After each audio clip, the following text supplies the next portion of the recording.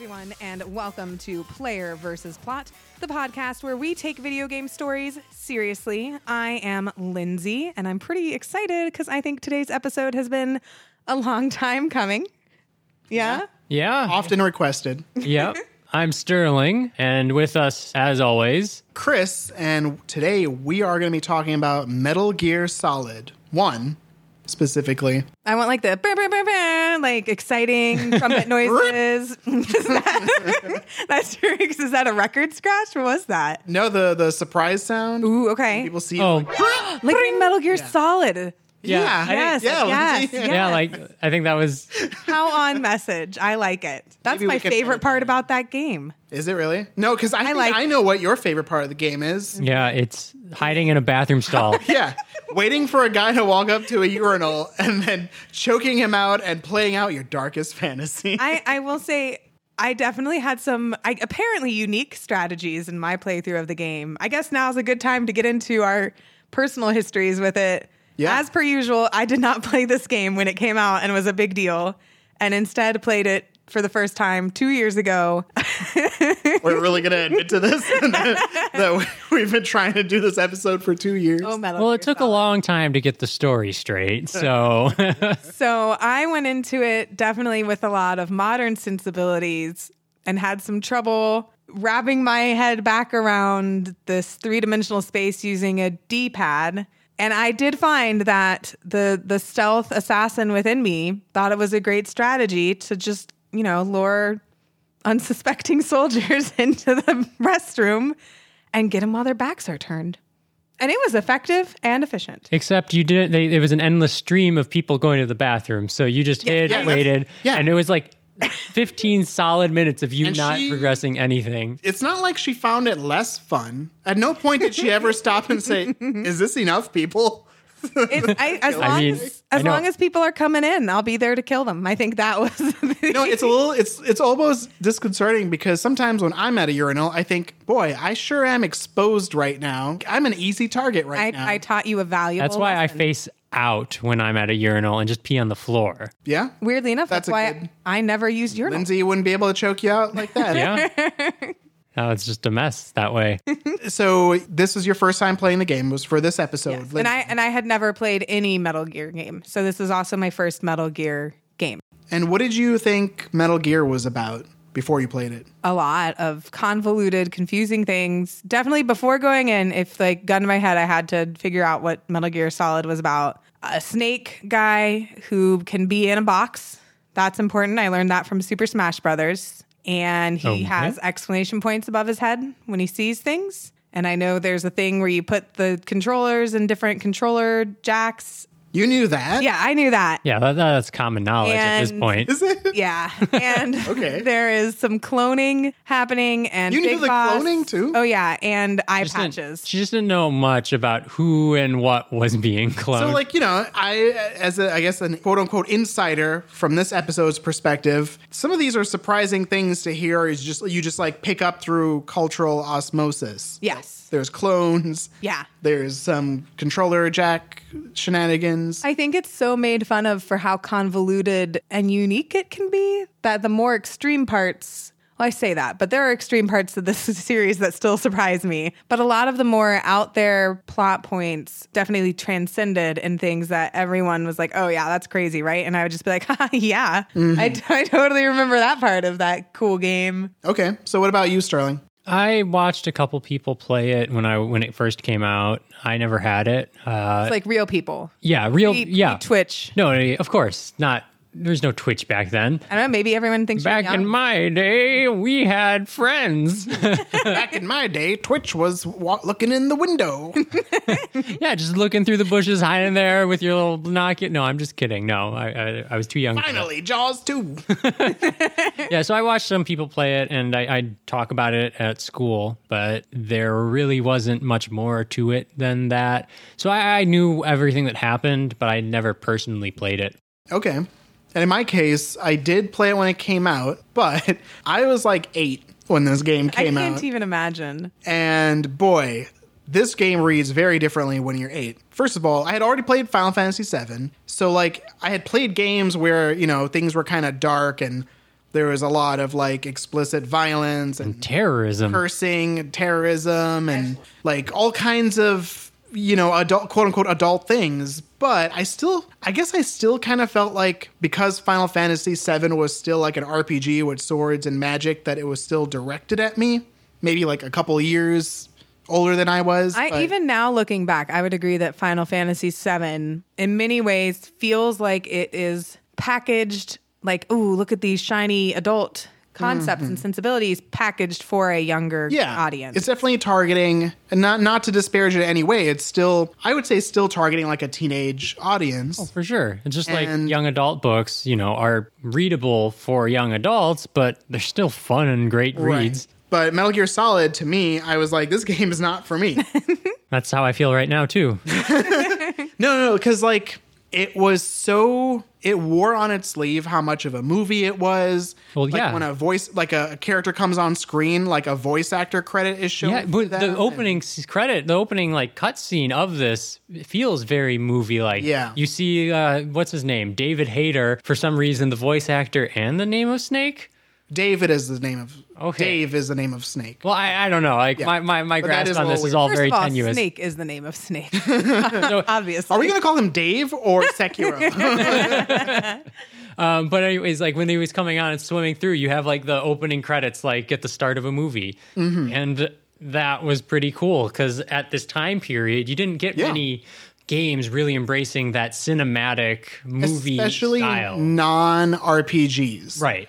Like, Metal Gear Solid is very clearly an action-adventure game. So for it to have these, like, really... And I think this is even before Ocarina of Time came out, though I could be wrong. What's the year for Metal Gear Solid? Do you know if They were both 98. It was even more, like, cinematic feeling than Ocarina of Time was. Like, when the cutscenes come on, like, letterboxing would happen on the screen. Yeah. And there was just... There's a sensation of camera work. Yeah. And angles telling a story. Yeah, some great camera work, like more than you would be used to seeing in a game, even a 3D game at the time. I looked it up. You saw that Ocarina of Time was released November 21st, 1998, and Metal Gear Solid, September 1998. Wow, right before. So we didn't really know what to expect from a game doing that at the time. So that alone blew me away, but also just like... Now, I think when we play it, we're like, wow, this game really wants you to know how smart it is in certain ways. But as a kid, I was like, whoa, they're just casually throwing out all these acronyms and talking about like real history and how it's like impacting the plot. And, things I still think are pretty cool about it. But especially as a kid, it gave me this idea that this was the most complex game story I had ever seen before. I would argue it probably still is.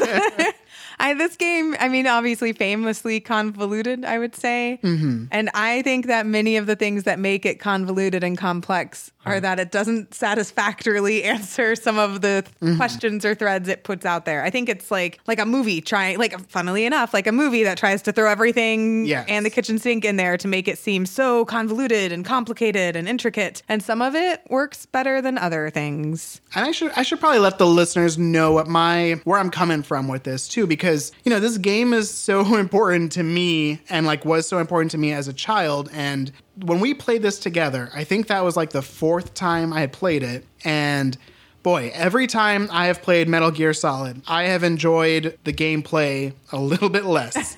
Each time. The story, I feel like my appreciation of it has been kind of a roller coaster where I'm like, oh, Kojima's a genius. And then I don't think Kojima is a good writer. And then who cares if he's a good writer? It's saying interesting things. And I think that's kind of where I'm at now, where I'm like, is Metal Gear Solid a good game or a bad game? And my answer to that is... It doesn't matter? Doesn't I matter. agree. You need to play this game. I think it's just groundbreaking in the fact that they had a knock mechanic, and that's it. That made the whole game for me. The fact that I could... Another thing that blew Lindsay's mind. Stand against a wall and just go, knock, knock, knock, knock, knock, knock. Huh?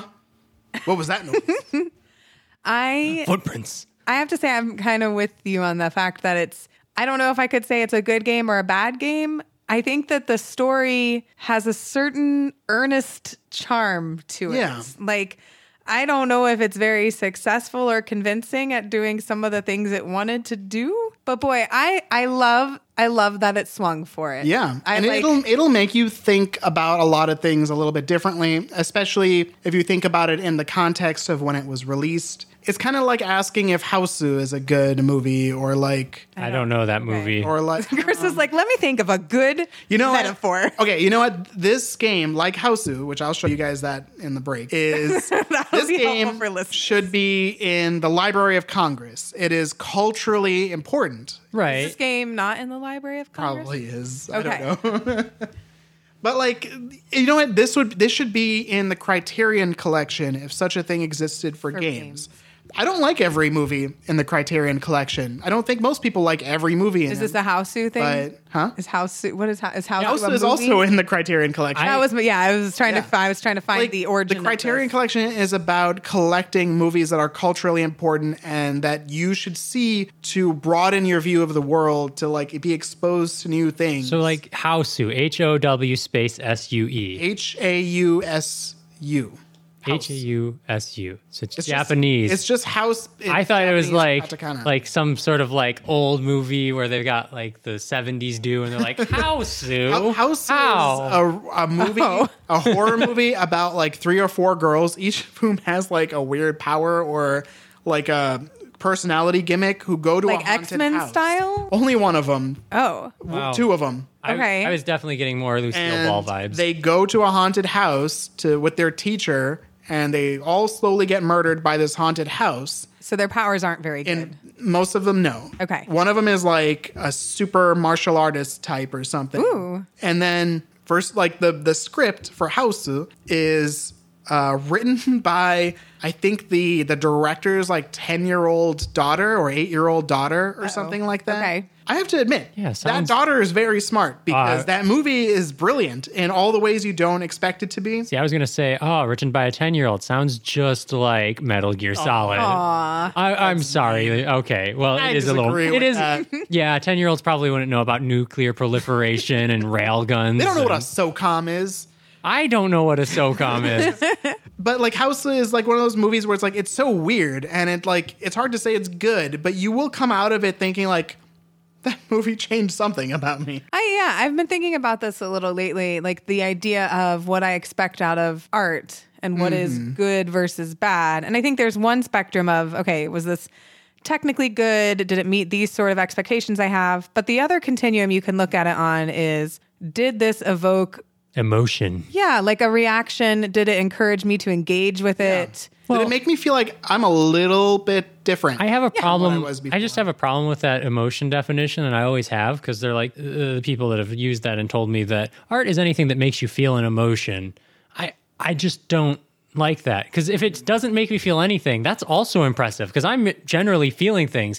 If it doesn't make me feel anything, Like it I'm makes putting you that in feel my meditative room and just like going there Okay. to just sit and just not feel Really? anything. That's such a unique take. Because I like everything is art in that definition, and maybe yes. No, that's my true. default is but neutral. Sterling, I you're- don't understand You're saying this. some things are not because some things don't make you I'm feel anything. well. I'm saying that not everything. That I don't like the definition, because I think that You don't like that it revolves around emotion. yes. Oh, I I think disagree. that the emotion of it and feeling something, not feeling something, I think that that's all part of it. No, I would. So I disagree. I think that's a weird. Sorry to shut that down, but I disagree. First of all, neutral is my default, where I'm like, okay, someone is trying to do something and I don't care. So I think when they describe it as an emotional response, it doesn't necessarily literally mean, does this make you feel happy or sad? Oh, you're saying like it I think- moves you outside of your. When I say comfort zone, it moves you outside of whatever your neutral position Yes. would be. Yeah, no, I agree with you. Like, I think it's that it makes you want to know more about what is happening. You're like, you know what? There's something interesting there, and I want to know more about it. That kind of bridges what Sterling is saying, because Sterling is saying if he's normally kind of like feeling really emotional or Which is a surprising way for Sterling Like to passionate identify as and- the emotional one. and something kind of helps center him, then that has moved his mental true. state somehow. Then it is calming, Yeah. I don't know. I just unlike Metal Gear Solid.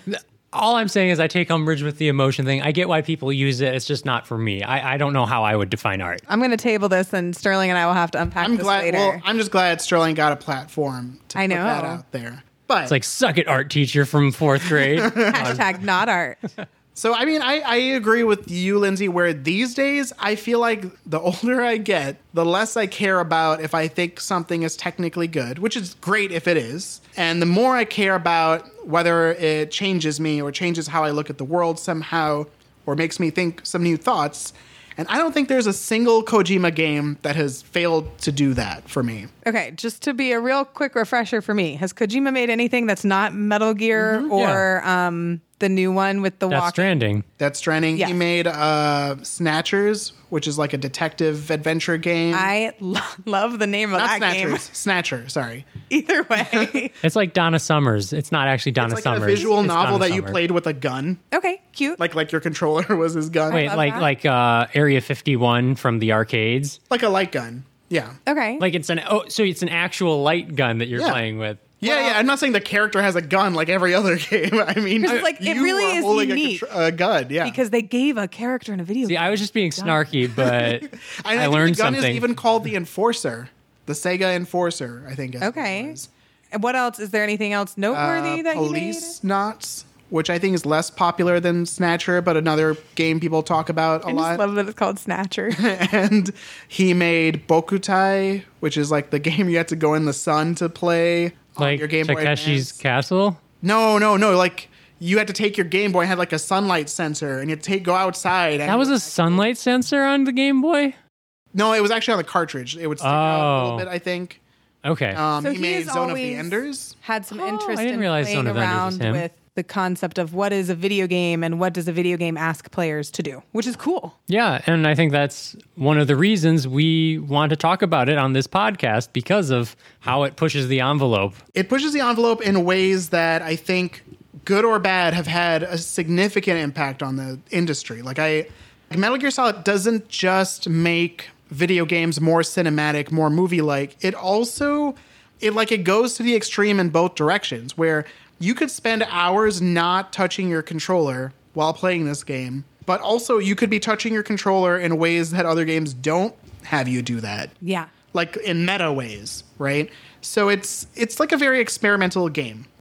What, that it's so experimental that you couldn't beat it if you rent it from Blockbuster? Yeah. We'll get there. Yeah, I'm still mad about that. Before we get to the actual plot of Metal Gear Solid, what is Metal Gear? Like, what kind of game is Metal Gear? It's an action stealth game, I guess I would define it that way. The box says, quote, tactical espionage action. That's so funny because that's exactly what I was going to say. Really? I think the espionage stuff came later. In like Metal Gear Solid 2, you have to like take pictures of things and Okay. stuff like that. I think that maybe tactical espionage could have been the code for stealth because stealth wasn't really a That's a good point. genre or a gameplay approach so much at that point, or It's not. also like the flavor, right? Yes. Like a lot of what you're doing in the story is espionage, even if it's not tied to like a button. Yes, I agree. No, I like that description of it. It's definitely It's like they did their research and homework and got the right words to describe it what feels it is. less like it's a game that could just be like, yeah, it's a third-person shooter, but it really isn't. That would be really funny if on the cover it said Metal Gear Solid, third-person shooter. I don't even know. Right? I'd call it a bird's As a eye kid, I shooter. wouldn't even know what that meant because That's fair. I think- 98. I had played first-person shooters, but I didn't think of them by that term at the time. It's like I played Doom, but Yeah, people just call them like, it's like Doom. it's a Doom-like. yeah, it's a Doom. That clone. doesn't really become centralized either until like Half-Life. I mean, would that be fair? Yeah, That's this came out the first same person? year as Okay. Half-Life, actually. Well, I don't know about the term first-person shooter, but either way, for That me as a kid, I didn't. General awareness of it as a genre Yeah, thing and expectations of tropes of the genre, perhaps. Mm-hmm. Yeah. I definitely think this is an important game, even in like genre. Tactical espionage shooter. A TAS. TES. I had to retake it. So why? tool-assisted shooter. Sorry. So why don't we start diving into the story a little bit so we can Yeah. get through I think it. it's important to, I mean, I've had trouble as someone who never played these games. Metal Gear Solid 1 is not the first Metal Gear game. It is not. Right. The first was. Now, we're going to have to, in order to talk about this story, we do have to talk about the 2 games before it. For the audience, I have to tell you what our perspective in this analysis is going to be, because, there are a lot of games that came after Metal Gear Solid, and some of them actually retcon things about Metal Gear Solid. Or are prequels.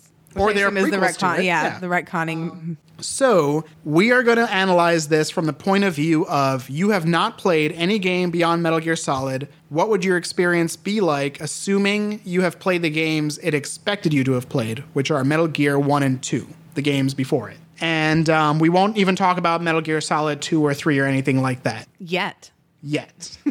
Metal Gear Solid 3 was so cool. All right, I we're really done. like that game. And that's it. That's where we're going to draw the line. So pretend we're in 1998, and I'm explaining to you what Metal Gear Solid is, what the story is. So Metal Gear started as a computer game in 1987 on the MSX2. I say the MSX2 because at the time, computers were like a single configuration. Right. Like you just had the Apple II, you had the Commodore 64. The MSX2 was a Microsoft-made computer like that in Japan that was very popular, and it was a little bit more advanced than some of the consoles you could buy at the time. And so the creator, Hideo Kojima, was trying to make a military action game, but he found that because of the limitations of the MSX2, he could only have a few sprites on screen at once without them disappearing. So how do you have like big gunfights if you can't even see the enemies or the bullets that are coming at you? So in order to deal with this limitation, he instead took inspiration from the movie The Great Escape. And he decided... Which I have not seen nor heard of. Well, I take all my inspiration from that movie anyways, and everything I do. So I'm pretty sure I have never seen The Great Escape. Okay. But my understanding is that it is a movie about a bunch of prisoners who have to try to figure out how to get out of like a POW camp. Okay. Something like that. That's a good name for that And movie. If they you asked have- me what to name that concept, I would come up with The Great Escape. Yeah. That's idea number 1, and we would leave early. Like no one's ever made this movie before. Take a long lunch. So, it's a movie about having to scavenge for resources and try to avoid direct confrontation, and that's what Metal Gear 1 is. Okay. And appropriately, in Metal Gear 1, you play as Solid Snake, who is deployed with no resources to this rogue military facility in South Africa called Outer Heaven. And Zanzibar. he has to rescue a Foxhound member named Gray Fox. Zanzibar is actually the next one. and I will I'm say mixing 'em importantly, up. Snake is from the U.S. He is a U.S. military guy. Yes. He's from a secret Right. military organization called Foxhound. And that's why he has the name Snake. Like, they're all codenamed after animals and colors. And sometimes bugs. And bugs are... And sometimes sea I creatures. guess it's adjective... Psycho mantis. Decoy octopus. Yes. Boom. 2 that aren't quite into that. Well, There has to be some sort of like Metal Gear Solid name algorithm. I actually used it once Oh? when I was a kid. Do you remember what you were? I got... it's actually how Donald... No, wait, no. He got his from the Wu-Tang. No, I know. I was making a joke saying But- Donald Glover got his from his. See, that's the problem. I used both of those as a kid in the early 2000s. And combined them. And both of them gave me crab-related names. Because remember, like the Wu-Tang Clan, like they're named, like they're like Whoa, killer giant bees. So a lot of the names are animals. I love that. Giant enemy crab. So I got like Army Hammer Crab for one of them, and then something else crab for the other one. And I was like, What matters this is my identity now. You are adjective crab. Yeah. I love that for you. So the first Metal Gear is called that because what's in this South African facility Is a crab. a walking bipedal tank that can like launch weapons of mass destruction, right? And so I think the whole nuclear angle was not as big of a deal in Metal Gear 1. I think that So came later. is this big walking thing Metal Gear? Yes. This big bipedal tank that can shoot rockets from its shoulder or something. And so And there's in the only one. story, There can only be this- one. this It's is- the Highlander of metal tanks. I don't think there can only be one, but that's like There is only. that is It's the like Metal the Gear. Death Star. Yeah, like the Death There's Star. Right. one. For now. But For now, there will be Blow it up another. and see what happens. So, in order to stop this super weapon from being deployed, Foxhound sends in their top agent, Gray Fox, and he gets captured. And then they have to send in the new guy, Solid Snake, which is you. And so I kind of love that. You are not the first choice for this mission. You are not so well equipped. You have to kind of figure things out as you go, right? And that kind of suits the stealth theme. I got a question that might spoil something for later, but like, how are you the new guy? In what do you mean? How are you the new? Well, like, isn't Snake some sort of genetic experiment? Yes. So how can you be I think new? Snake was in training for a long time. Okay, so and they this like is like his mission where they're like, well, let's see what he's capable of. they made like a soldier from scratch, and they trained him, and they're like, this is your first in the field But to mission. be clear, he doesn't know that in this game. He does not know that. Do you think Hideo Kojima knew that in this game? I don't think he knew that. Well, what Kojima did know is that Snake is being commanded by his adoptive father, Big Boss. He's the guy on the radio telling you where to go, what to do. And you get to the end of the game and you rescue Gray Fox, and then you make it to Metal Gear, and you find the person who's commanding Outer Heaven, like the big boss, the leader of the Big Boss. Fuck. terrorists. I spoiled it. So And they Outer are. Heaven is the terrorist, And you are Foxhound. and you are fighting against the terrorists. You've saved Gray Fox. Yes. Is Well, Gray Fox I guess this really- is like a private military organization. Gray Fox is pretty awesome because he gets to be the animal that the whole company is named Exactly. after. He's the top ranked That makes agent. sense. Yeah. Oh my gosh, is this like 007? Like if you're the And- best, you get and to is- be something Fox. 007, yeah, he's named after MI6 is named after him. I do think Fox is the highest. Right. No, technically Big Boss is the highest, and Fox is the highest one that you actually like deploy. Okay, I got And it. so you get to the end, the top, like the leader of Outer Heaven is Big Boss. He's been manipulating you the whole time. Oh no, plot Big twist. Boss never gets deployed because he's already deployed himself to the spot. Because he's telling you what to do. He's the guy on the radio or whatever. Yeah. And so you defeat your father, Big Boss. It's very Oedipal. And then you destroy Well, Metal a little Gear. edible. Halfway to being It's a little edible. edible. I would put it at a third. A third. Oh man, speaking of Oedipal, wait till you get to Metal Gear Solid 3. Uh-oh. Anyway, That doesn't. You know what? Wait, isn't Not even a Big blip Boss on my there radar. too? Big Boss is in Metal Gear Solid 3. It's where you meet Snake's mom. Will you defeat? Multiple moms, actually. You know, I thought we drew a line in the sand saying, Sorry. no more. Such a No. good game. So you defeat Big Boss here in one. You defeat him, Is and he then dead? Defeated? Paint me a picture of how defeated he is. he is. Off-screen dead.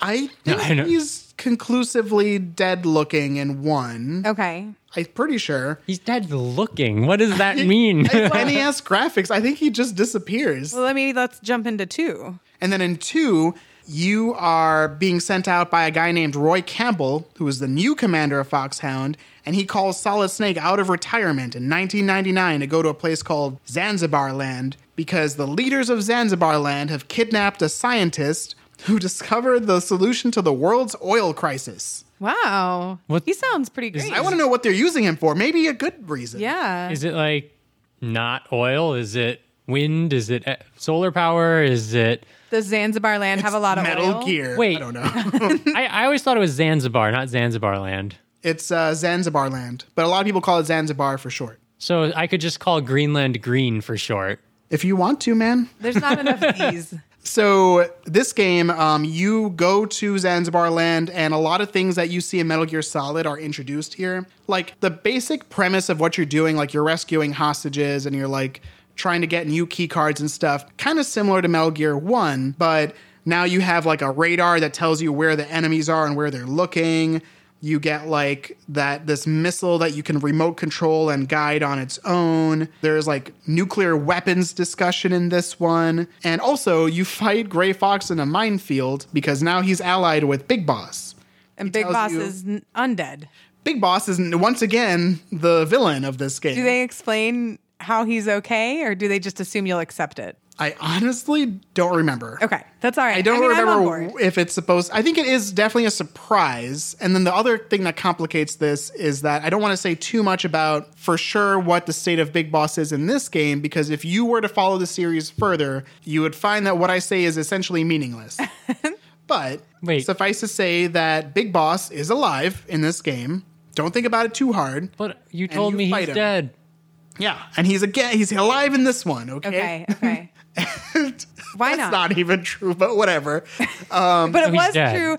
It Wait. was true at the time the game came yes, out. at the time that Metal Gear Solid came out. And then later they were like, I guess that doesn't make sense. Let's add some more nonsense. Yeah, later they were like, actually, that was a clone of Big Boss who looks exactly like Big Boss and looks like Solid Snake too, and you play as him, and also he trained Liquid Snake, and also... And next you're going to tell me the president's a clone. Yeah, that's crazy. So, this game is kind of where Metal Gear got a lot more complex, a lot more political, a lot more direct about what it was trying to say. Is there a Metal Gear in this game? Yes, there's another Metal Gear in this game, and... but only one. Yes. I like that. But this is another theme that kind of gets introduced in Metal Gear 2. And this is why Metal Gear 2 is kind of, if I were to tell you, like, play any game before Metal Gear Solid, it would be Metal Gear 2. Because this is kind of the game that Metal Gear Solid is truly a response to and like a sequel to. And a lot of things that, like, are referenced in Metal Gear Solid are actually from Metal Gear 2. Okay. Right. I mean, I remember them talking about Zanzibar in Metal Gear Solid, which is why I assumed that Metal Gear 1. Yeah. And like Roy Campbell is from it. Yeah. And like Gray Fox and whatever. Roy Campbell being the guy that goes, Snake? Snake? Yes. Snake!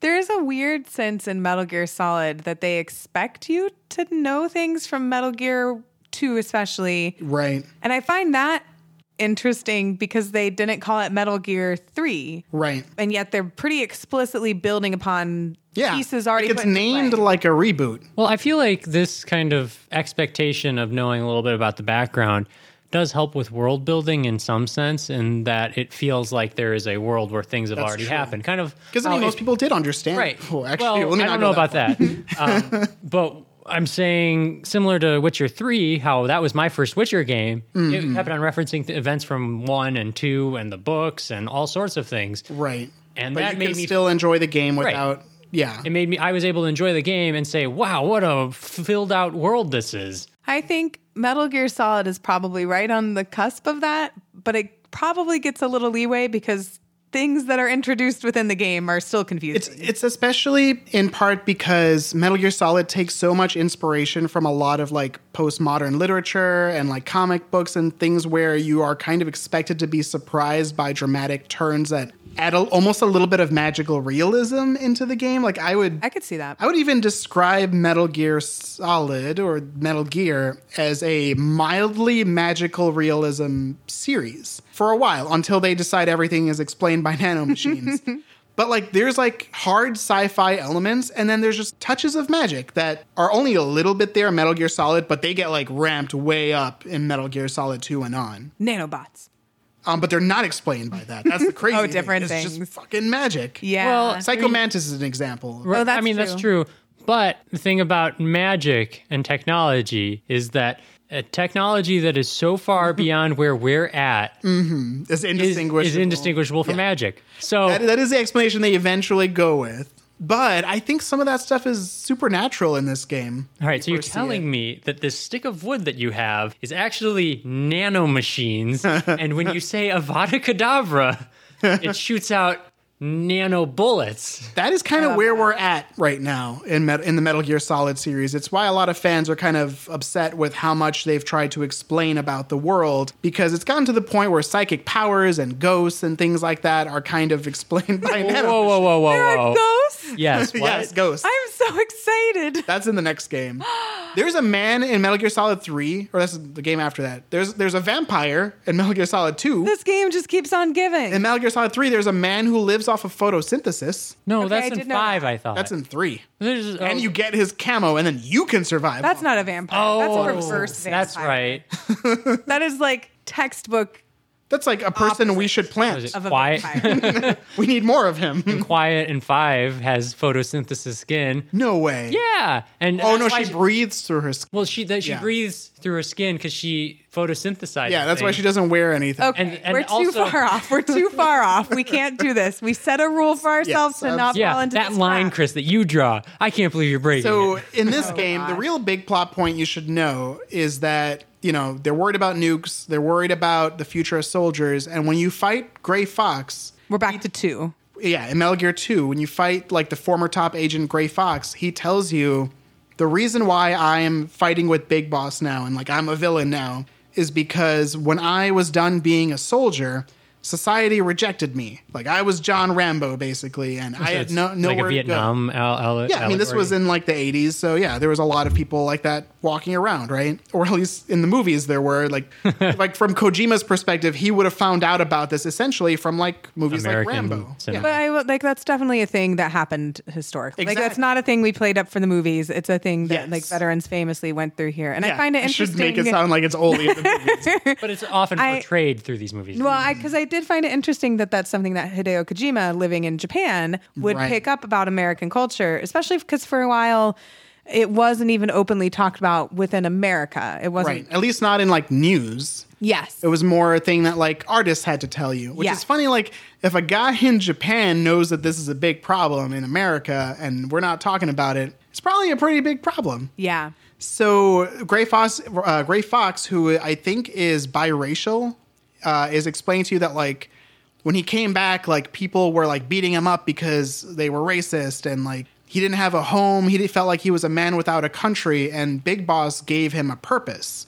And so when Big Boss said, "Well, fuck the United States, I'm gonna Big start Boss a army was like controlled." his dad. Yeah, Big Boss was like his dad. And so when Big Boss was like, "I'm gonna start a country for soldiers with alcohol and hookers," You know what? Forget the country. Gray Fox was like, "You know what? Gray Fox was like, "You know what? I'm signing up with him. I'm loyal to this guy. He earned it." So, you have to defeat Gray Fox, your mentor, and then defeat your Big dad. Gray Fox. There's a lot of father killing in the Metal Gear series. Boy, yes. I'm just like, as soon as I said that, I remembered even more father killing I wasn't thinking of at the time. That comes in the It next just game. keeps on coming. It just, anyways. So again, you have killed Big Boss, maybe. Probably. Yes. Definitely. This time, I'm pretty sure you really have. Oh, no, you haven't. But at this point, you are pretty sure you have killed Big Boss. And then we get to Metal Gear Solid, which is on the PlayStation. It's like 10 years later in the real world, comes out like 10 years later. It's in 3D. It has voice acting. It's like a huge, huge technological upgrade, right? That's kind of why it's called Metal Gear Solid, is because it's a reference to the fact that like it's polygonal graphics now. Wait, Oh. what? Yeah. Is he not always called Solid Snake? Yeah, he was. He's always. In I fact, just Metal thought- Gear 2 is called Metal Gear 2 : Solid Snake. Oh, I just thought it was Metal Gear Solid because of Solid Snake. I like that it No, works only on an multiple idiot would think levels. that, Lindsay. What the hell? I thought you were smarter than that. Solid And Snake. the voice acting with like, Colonel, what are you doing? So I think we've intro. I'm trying to make. I love it. I love Snake's Oh, you voice. like his voice? I feel like Geralt is like the successor to the Solid Snake Ooh, voice. yeah. where- There's They both have the. like a little rough and edgy, but but soft enough that you want to know more about that guy. it's like an intentional gravel, but not on the Christian Bale Batman level. Like a little bit smoother. like- I than want that. to make a graph of Christian like, Bale's gravel is like, where's the Joker? And this Geralt's is more, like, I'm Geralt. yeah. no, Geralt's like, storm's coming. Oh my gosh. I'm not going to sit here and listen to you guys just Geralt at each other. Geralt is a character from The Witcher, which is another game we're going to cover soon. So, Metal Gear Solid. We don't really need to intro why this game is special at this point. We've talked a lot about it. Metal Gear Solid takes place in 2005, 7 years into the future of when it came out. Yeah. Yeah. And I'll just nod. You can do them. I trust your math. Solid Snake has retired to Alaska again. Again. Yeah. Well, he has retired again, this time to Alaska. Wait, did where he he's- retire between game 1 and 2? Yeah, he Yeah. did. He didn't like- do Snake, very good. Snake always refuses the call. Yeah. I mean, He's that's always just retired. how you start any hero's It's journey. just like Rambo. Rambo came out of retirement, basically. We've all covered. I've never seen Rambo. You should at least watch First Blood. Okay. One day. That's like a classic piece of what I would call Criterion collection. Americana. Maybe. We'll see. I'll get there. So Snake is brought out of retirement forcefully by Roy Campbell, his former boss and former leader of Foxhound. And Roy Campbell says, Snake, your old special forces group, Foxhound, they just went rogue. And also they're like super powered. So that makes it especially bad. So, You're like, what? okay. But You didn't get those powers. this rogue group is separate from the country of rogue soldiers that Big Boss Right. had in 2. So, Exactly. Okay. Those were like little pocket nations being created in 1 and 2. Got it. So they have subsequently gone rogue. Yeah, so this time, Foxhound, the organization, takes over a military base in Shadow Moses Island, In Alaska? which I think is off the coast of Alaska. That's convenient. Yeah, very convenient. And I don't. Why is Alaska? I don't know. It's a beautiful place that I'd like to spend some part of my retirement at, obviously. So what I love about this game, by the way, is that it commits really hard to the idea that like you're an agent with a mission. So you can watch the mission briefing on the main menu. Like if you start the game, you don't get the briefing. Like the game is smart enough to like tell you what's going on as you play. Right. But there's like a whole like 20-minute long video you can watch of Snake sitting in like a cell while his boss tells him what his mission's going to be. And they have like a dossier of like the villains, basically. I love that because one of the villains does not appear in the game. Well, I mean, he does. He does. You don't know it's him. Right. And the game basically doesn't tell you. You would only know, like, you'd only be worrying about this guy if you had, like, listened to the briefing and, like, looked at the dossier, and you'd be like, wait a minute, 1, 2... I got Vulcan Raven, Psycho Mantis, someone. Liquid Snake. Oh, no. Wait, who's Yeah. that? The one guy I'm missing is Decoy Decoy Octopus? Octopus, Master of Disguise. No. That's, like, a cool, like, trick that it pulls on you. The game does so many cool things like that, though. Yeah. And I like so... the name Decoy Octopus. It is a good name, especially because like an octopus kind of gives you the image of like a manipulator, like because it's got so many like. I was legs. just thinking of Octopussy and James Bond. I'm like, yeah, that's a spy animal. Yeah. So if you watch this briefing, the mission that you will be told you're going on is to infiltrate Shadow Moses Island and rescue the 2 hostages because they have the launch codes for a nuclear weapon that Foxhound is threatening to like launch on several targets in the world if they don't get the remains of Big Boss. Who is And dead. we don't know why. So He's dead. So just so I understand, Foxhound, the terrorist organization, is asking for the remains of the guy you killed in the previous game, Big Exactly. Boss. And if you don't give it to him, they're gonna going to launch nuke you. the world. Yes, and the 2 hostages were kind of people who worked together on this advanced nuclear weapon, so only they have the codes to launch it. And so, Okay, my low key question here is if I'm, the president or whomever, and I'm in charge of this, I would probably just send the remains of Big Boss. they're like, this is the extreme of we do not negotiate with terrorists. Yes, I would be like, all right, here's his ashes. We want $1 million. Yeah. No, not 1 million. $100 billion. You can't see the pinky to my lip, but Yeah, he's I doing a feel Dr. like Evil. If my options are like send some dude's ashes or watch someone nuke the world, I would be like, yeah, here you go. Yeah. Especially if I'm convinced they don't have the codes to launch yet. If I could just be like, all right, I'm just going to get them out of there before they even have the means to launch. So I guess vote for me 2020. That's my platform. I will negotiate with terrorists. I think Bad platform. it sounds bad when you say it. I think the reason why they want the remains of Big Boss is because he's like the greatest soldier to ever live. So his genetic information is so valuable to Foxhound, who are experimenting with like genetic manipulation. So what we're saying here is Hideo Kojima does not understand science too well. Well, I don't want to go too far on beating up Kojima yet on that. I don't know. I feel like it's magical realism. Science gets to work this way. In a world where clones can exist, why not want his DNA, I guess? from his ashes. Yeah. I don't know. I don't know how that works, but whatever. But there is a reason why the U.S. government is not inclined to give up those ashes, presumably because they do think that giving them to Foxhound will make Foxhound very All powerful. right, I'm fine with that. I'm more powerful than having a nuke. Yeah, boy, that's just how good this guy was. That's impressive. So, like for reference, Shadow Moses is officially a nuclear disposal facility, and one of the reasons why you're on a secret mission is because no one's supposed to know that this actually is a nuclear weapons research facility. I mean, that checks out. That seems like how. This is like a Black Ops mission that Yeah. you're on. So they want Snake to go in and rescue these hostages and not worry about the nukes at all, because hopefully he'll get them before they have the ability to launch a nuke at all. Right. And to help Snake out, they introduce the support staff, which is a major element of Metal Gear Solid, the series, and Metal Gear as a franchise in general, because basically whenever you're playing the game, you can push the select button to bring up a radio, and then you have like a little address book of people you can call to like give you tips on the game. And this is You the could enter famous. your own number.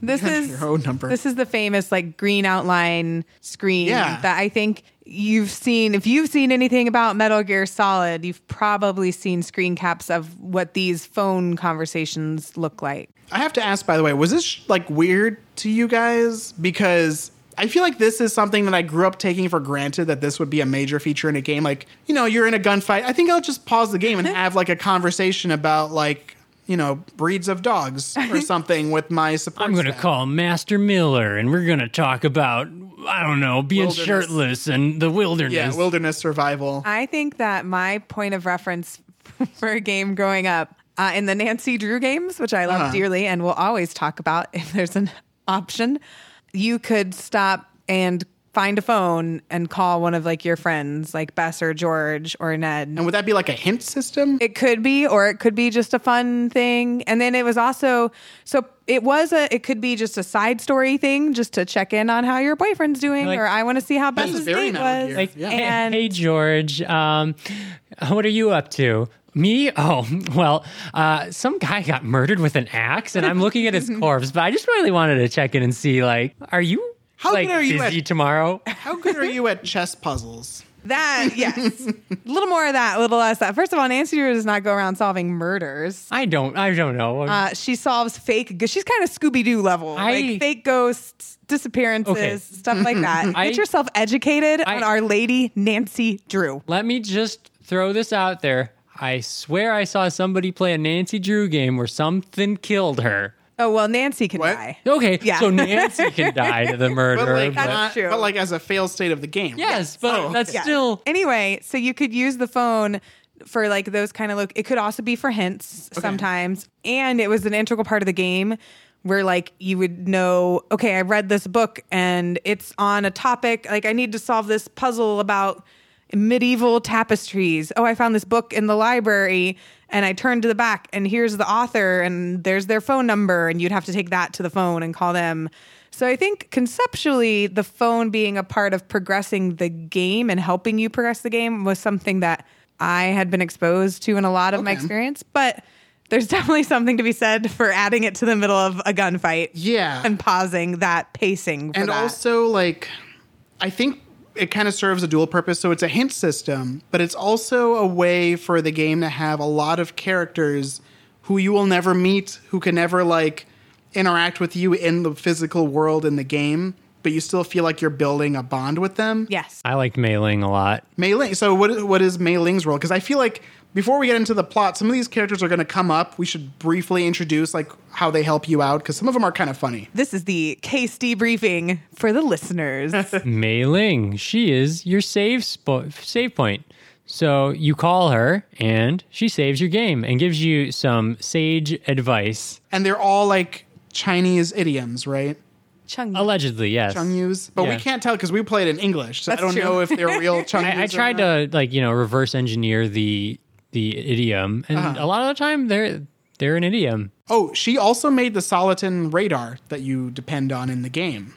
And she's one of many female characters that are there to like fawn over Solid Snake, and you fluster them by flirting with them. Yeah, there are a lot of thirsty ladies in this game. They're very Bond-esque because not only are all of them very thirsty, they all have the thickest accents, even when it does not make any sense in Yes. the world of the game.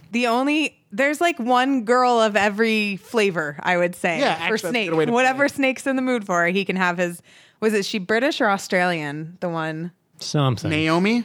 Yeah. Yeah, she's British. Okay. Okay. Is she Australian or British? Yes. So we've got the British girl, Chinese girl. The British one, by the way, I think her whole thing is she explains the science of like the nuclear weapons or something to you, but really she's like a plot character. She comes up for reasons other than helping you in the game. Yeah. And then the other girl is the main girl that you meet, Meryl. Meryl. She's American. But she's not on your support staff. She's a Right. character you will meet in the game. I'm just going through Snake's harem. Nastasha Romanenko, my Oh, favorite. yeah. The Russian. She's like a Russian femme fatale kind of. That's my who- favorite, too.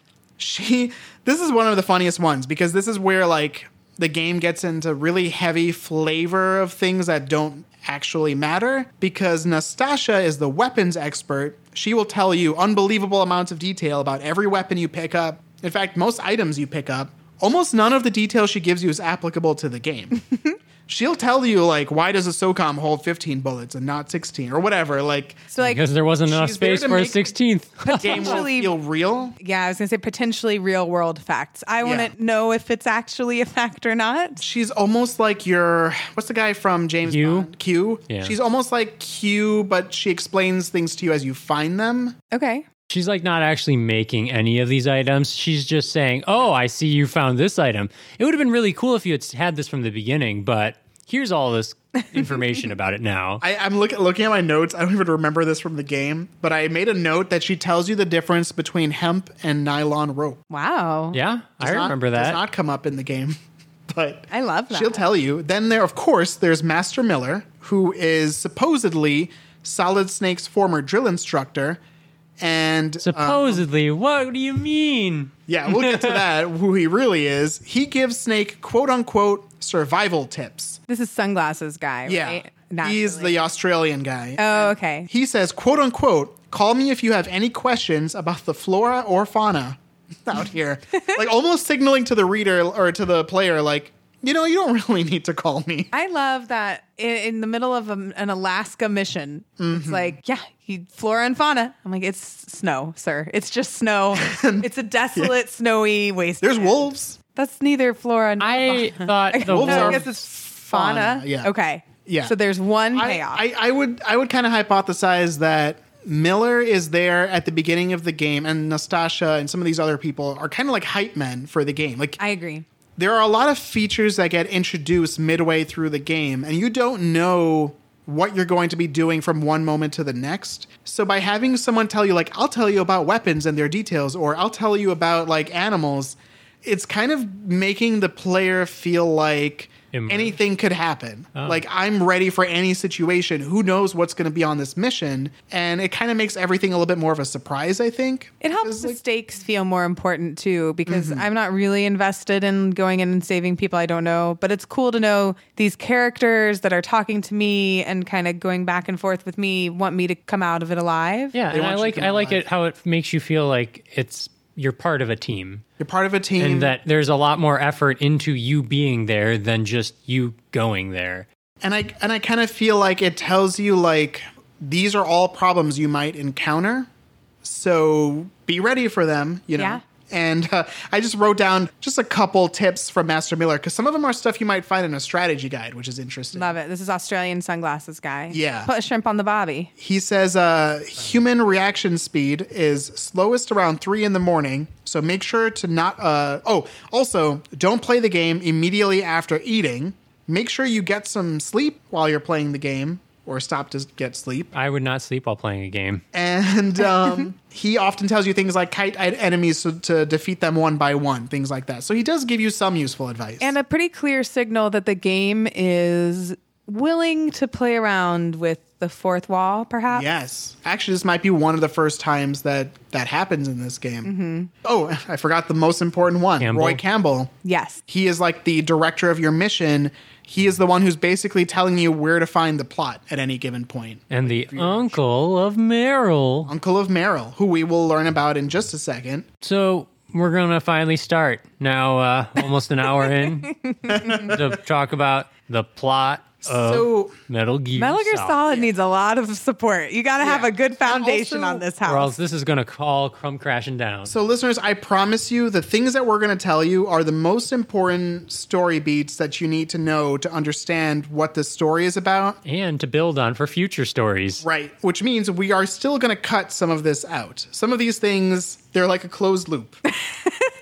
Which, inside of the story are interesting, but Like they're a closed loop in more ways than one. Oh, that's such a yes.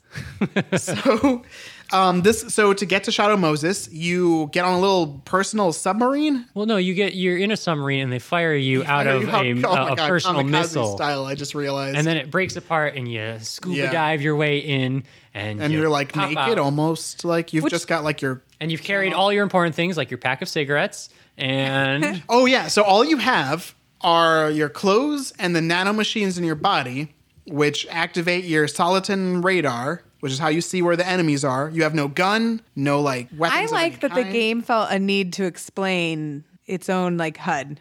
It's like this is why this exists on your screen. This game, which is so comfortable with playing with the fourth wall and knowing you'll accept things about it being a game, is like, but this we have to explain. They're like, all right, so I understand that a lot of your suspension of disbelief levels are pretty low. So here's this. But once we got that off the table, everything else shouldn't be a problem for you, right, guys? There's a really fluid buy-in on this game. So the first part of this game is spent on the outside of the facility trying to break in. And this is where you're introduced to enemies who are, for their time, I guess for the time this game was released, would be considered very intelligent. Like they tell you that these are bioengineered super soldiers because remember, Foxhound is experimenting with like genetic manipulation. And the joke kind of is that these are the smartest soldiers ever, but like they see a box and they say, it's just a box, and they walk away from it. Because they're like a week old, probably. That's one theory. The other theory I kind of have is that this is how the game expresses to you that you have to pay attention to things that you don't have to pay attention to in other games. So in no other game would you run on the snow and then an enemy sees your footsteps in the snow and then they follow your prints to where you're hiding. For a video game, that is super smart, right? Mm-hmm. Or like being able to draw enemies away by making noise, things like that. So I think that this is where the game is trying to show you what are the limits of the simulation happening here in this game. What can you expect to worry about from basic enemies for the rest of the game? And this is kind of like it's introducing everything to you at once. There's walkways where you make noise. If you step on like the metal grate, you can leave your footprints. There's searchlights that are showing you like a very obvious visual representation of like a line of sight. There's places you can go in and hide if like an enemy's looking for you. And many of these things have become a quintessential part of video games. Yeah. Pretty much any action game across different genres, I would say. Yeah, pretty much all the Assassin's Creeds require this the as vision like cone. The vision cone as a foundation for that. Also, and maybe Madden 2005, they gave the quarterbacks a vision cone as well. Really? Yes. That's true. And this is where you find your first gun, which is totally optional. You may never find that gun here because it's in a truck. Beat the game without a gun? I don't know if you can beat the game without any gun, but this gun I don't think is required to get into the facility. Okay. And it's like your first big example of like you need to forage for supplies because you might end up like later in the game not really knowing how to defeat these enemies other than like punching them. I think I hit that point. We had to backtrack. So Snake makes it into the facility and he makes it to the first hostage, who is the DARPA chief. And the DARPA chief, by the way, like as a kid, I thought DARPA chief was like a made up thing. I didn't know that there was an organization called DARPA for a long time. What does it stand for? Defense Advanced Research Projects Agency. Oh, okay. Cool. I like it. Yeah. So the DARPA chief is kind of filling you in on like what was really happening at Foxhound at this like weapons research facility.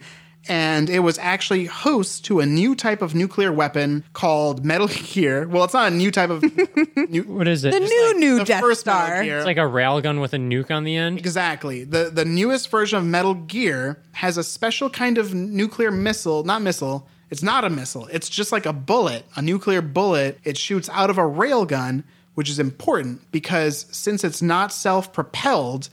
It cannot, at least in 1998, it wouldn't show up on radars. Exactly. Star Wars would do nothing against this. Oh. Yeah. Okay, so who keeps making these Metal Gears? Like America. That's the thing. So they made it in one America and two? was making this Metal Gear in this game. But what about Metal Gear 1 and 2? Are those both American made? I don't think so. Okay. Is this like an ode to stopping nuclear armament? Oh, yeah, for sure. Like it. Well, yes. If you peel back the layers, this game has something small to say. I would say it's the outside layer of this onion. I think in 2020, this seems obvious, but I think it was supposed to be shocking when this game came out that, like, at least for the target audience, that you're like, oh, the mega weapon that I had to go in, like, the U.S. sent me to destroy in 1 and 2 they've just been making their own version and they just don't want anyone else to have one. I see. Yeah. You know, like, that's sitting here in supposed to be- 2020, I'm like, everyone's just making that's these normal. Metal Yeah. Gears. A Exactly. little jaded. So Snake is surprised that the 2020 U.S. has a way of is... doing that to you.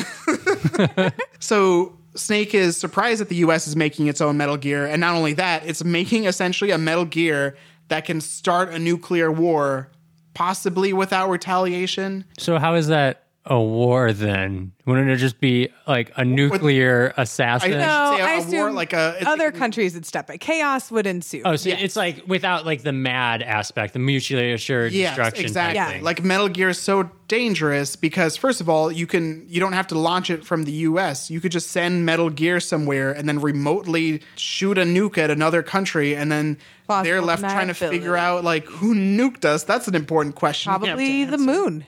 could be aliens. It's it looks like it's this walking metal dinosaur. And What if, now hear me out, it were a ghost? I think that could happen in this game. Wait, let's hear him out. So the DARPA chief tells Snake this, and that the terrorists need the hostages' passwords to launch a nuke.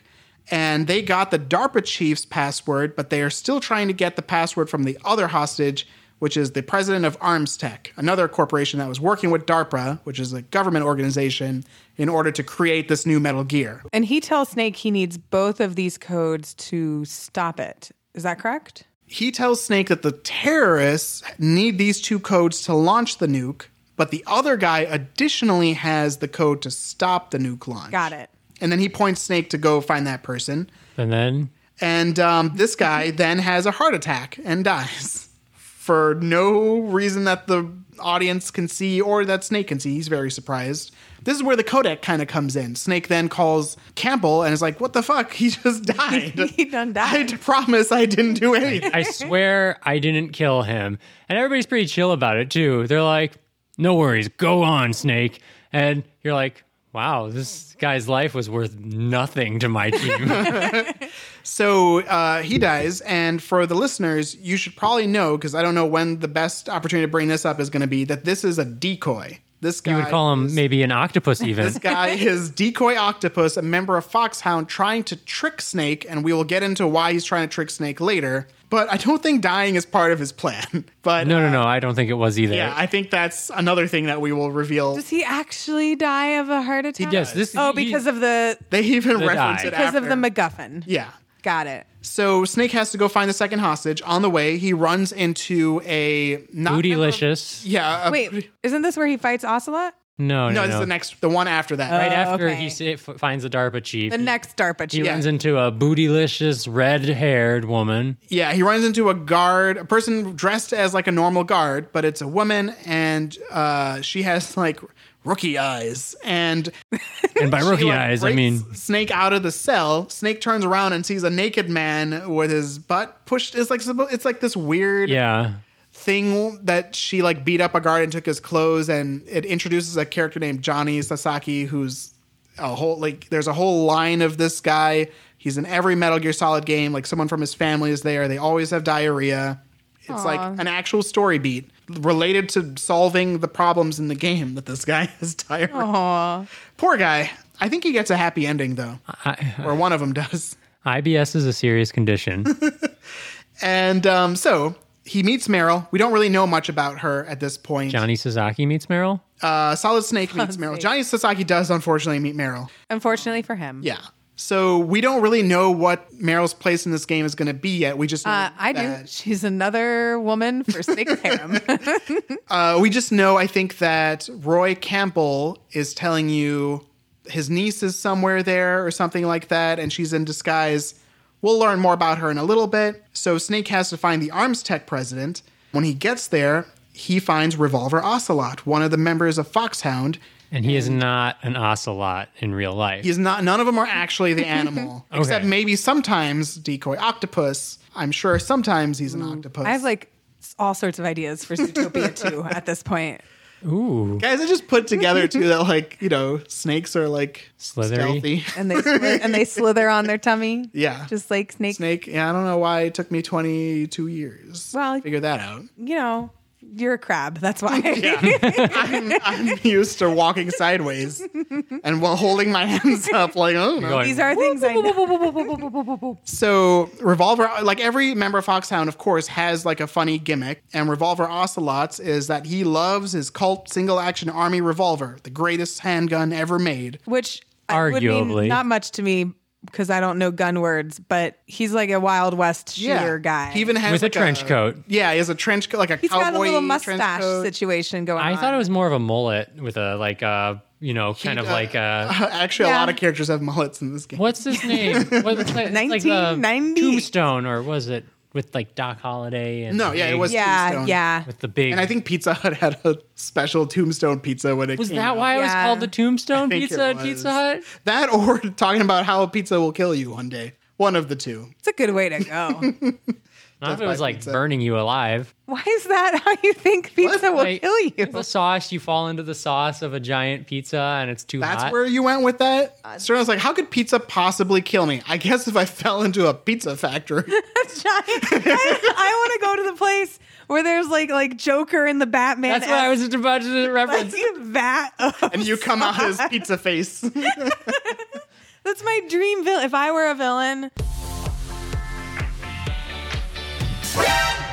So anyway, you're in a room with the Arms Tech president tied up in the middle, bombs all around him. Ocelot is there, and he's challenging you to a gunfight. pew pew pew, Western And- style. Yeah. I don't know how to describe this fight. This is like the first boss fight in the game, and it's so bizarre. You run around in a circle because the middle is all the bombs. So you're in a square room, and the middle of this square has a bunch of tripwires around explosives. And Almost like a pillar in the middle. Yeah. and that's where the president Tech is president, yeah. is The second entangled hostage. is entangled in these tripwires. Yes, and he will blow up if you try to go help him. And Ocelot chases you in a circle around the room and like ricochets his bullets off of the walls to hit you. And the gimmick of the fight is you can't shoot through the center of the room to hit him. Wait, So you have to like chase him around and shoot him. I thought that he was just so good with the gun he could shoot through the tripwires, but you're so clunky with the gun that you shoot tripwires. I thought it was like actually. Wanted, where he can curve his bullets. I don't know if he's curved. He's definitely ricocheting them at some point. I don't know if he has to ricochet them. Does but- he have a? Is he all human? Yes. Well, I mean, he's Okay. Yeah. for now. For some reason, I thought he had like a robot hand or something. That's I think later. later. okay. and that's- Okay. So he's all human. It's So this fight ends because in the middle of it, a ninja appears, a robot ninja. I don't know how to say it. So listeners in who a way hadn't that- played the games and had their bets on Robot Ninja as the resolution to this fight. I mean, again, this is that Haruki Murakami feel, like this postmodern literature where it feels like anything can happen, like non sequiturs can come into the story and be metaphors for something that is supposed to make sense. I think that's the the guy. entire That's the story. guy who wrote IQ 84. Yeah, IQ Okay. 84, Norwegian Wood. oh, stuff I have like that on my bookshelf. That guy's books are really interesting, and if you read, I assume any one of them, you will be like, Kojima fucking loves this guy. Doesn't he explicitly love that guy? Yeah, he's Probably. I think listed I've- him as a reference, not a reference, but a Call this guy if you want to know if my game's good. no. I meant an inspiration, not a reference. Yeah, Okay. I've seen interviews where he directly name checks the author of IQ 84. Okay. Who I don't know that guy's name. I only know him as Haruki the author of Murakami. IQ 84. Yeah, we said the same thing at the same time there. Yeah, sorry. Haruki Murakami, if the listener is interested in pursuing that. So, anyway, back to the plot. A robot ninja jumps out and cuts off Revolver Ocelot's gun hand. Shoot in hand. Yeah, Oh, shoot oh, hand. this is why I thought he had an issue with his hand. He loses his hand. He's like, what? What's going on? He Better runs away. you're to lose your hand than your head. Yes. And so the robot, I think, cuts the president free and then leaves. And he tells Snake's like, who are you? And the robot says that classic line, I'm like you, I have no name. And then Snake's he like, runs I away. have multiple names. Oh, then he like gets real like upset and starts banging his head on the floor because something's going wrong with his nervous system. Oh, the robot ninja. Yeah. Yeah, something It's short going a little weird, yeah. And then he runs away. He like flips away. Also, he can be invisible sometimes. Yes, apparently. yes. So Snake's like, Just normal things. Just Metal Gear Solid things. What just happened? Let me focus on the ninja first. I mean, on the mission first. So he goes to the hostage. Yeah. The Arms Tech president tells Snake that there's a person in the facility who has like a disc with his codes on it and which can stop the nuclear launch. And he also tells Snake about nuclear war. He like tells Snake, I don't know if you knew this, but nuclear war is like a great threat to this world right now. And Is this in a world where the Cold War has persisted past, I think this game assumes history is the same until the 90s.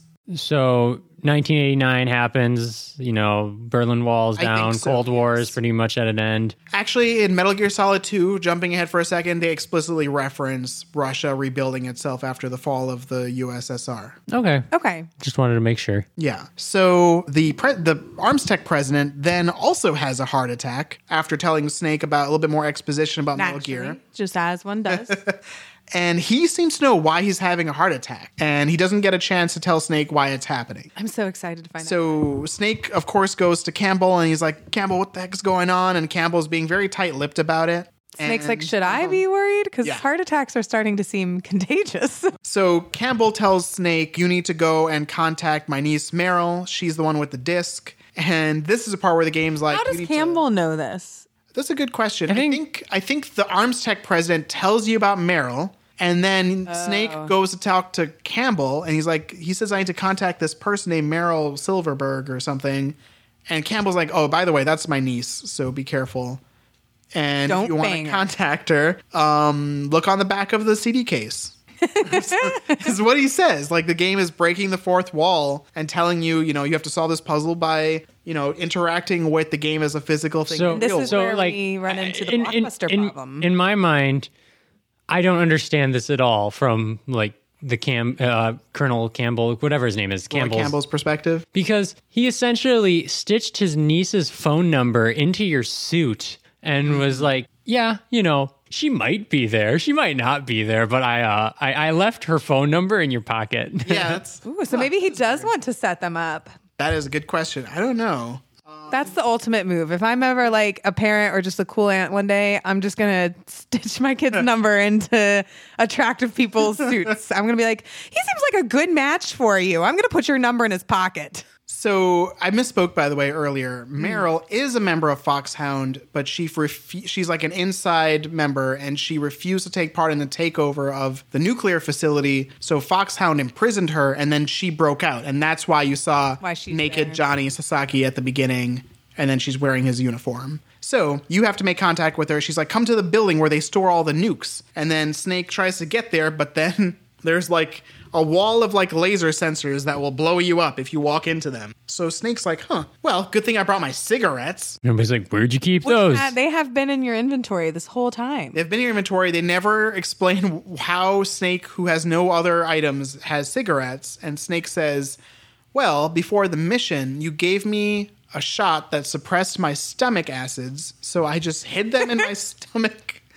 And then I guess he throws them up and then smokes these cigarettes. Oh my God, that love makes this. more sense. I thought he like kind of did a suppository type of thing and hit him in his butt. I love this because this game feels the need to explain problems it chose to create. Yeah. Like they could have just had him like come in his suit well, here's- and like a little backpack. I'm just loving. Yeah, just to build on that.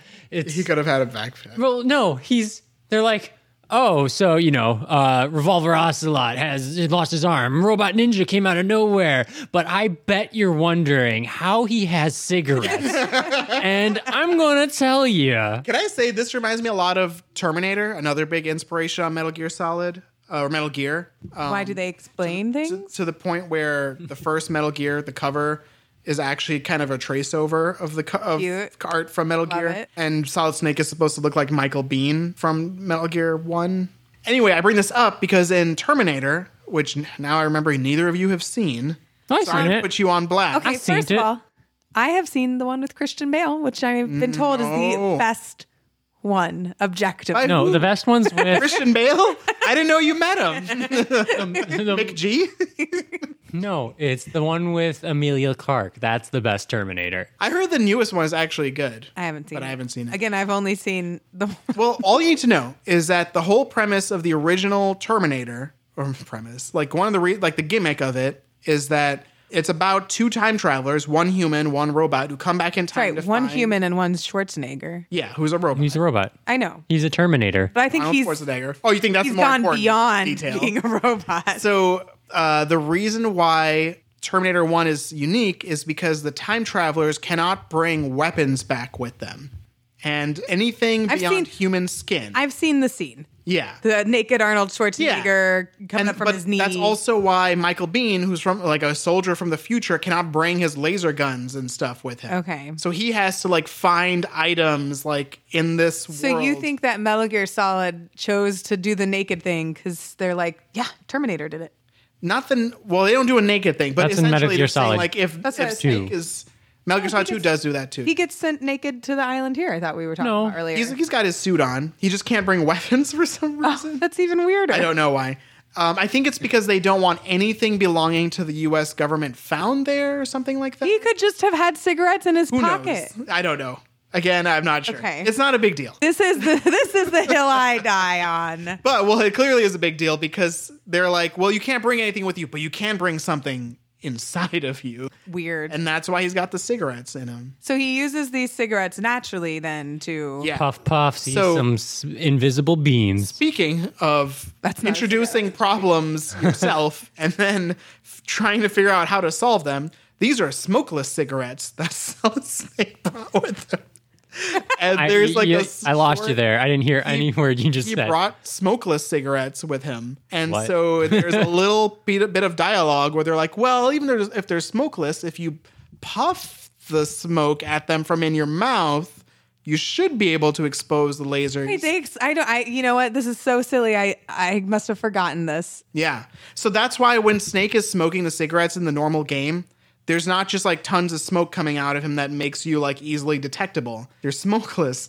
Okay. Snake has to try to create smoke from them when he blows smoke All right, so at the I think lasers. this is like one of those things where, oh, there's a scandal going on, and I'm going to detract from that scandal with a lesser scandal that's not as bad.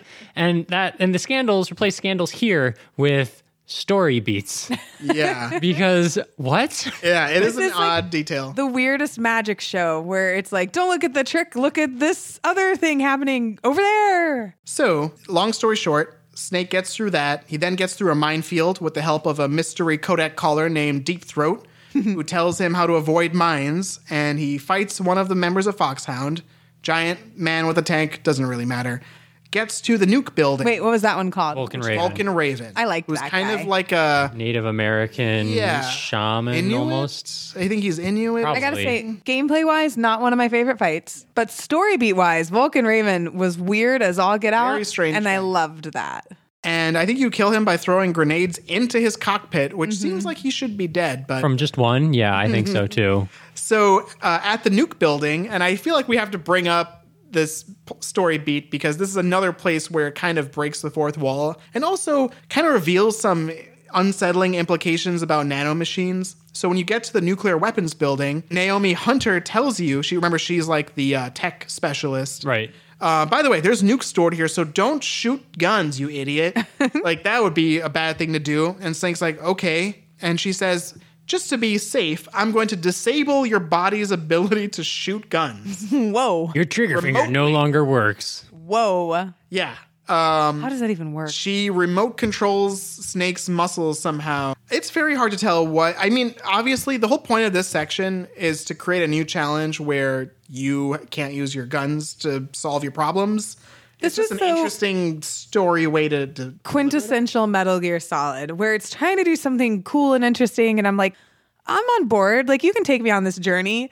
But it feels the need to explain it in so many weird ways that all of a Yeah. sudden I get bad vibes it about that attaches journey. a logic, an in-world logic to it that has very troubling implications about the rest of the game. It's like if someone's like, "Oh, do you want to come out, like, over and hang out and watch a movie?" And you're like, "Yeah, sure." And they're like, "I promise it'll be totally normal. Like, I don't have anything weird happening tonight." And you're like, "Okay, I mean, okay." There's no bears. And then yeah, right. It's not like there's bears running. That would be crazy.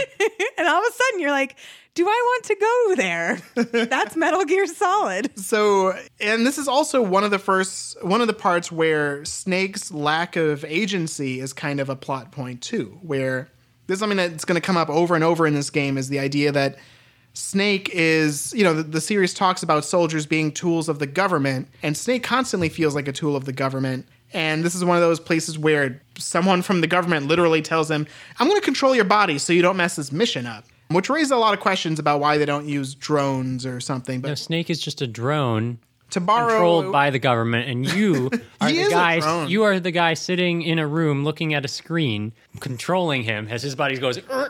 Yeah. Oh, no, what am I doing? Yeah, it kind of is implied to be something like that. Like they're on their way to that tech.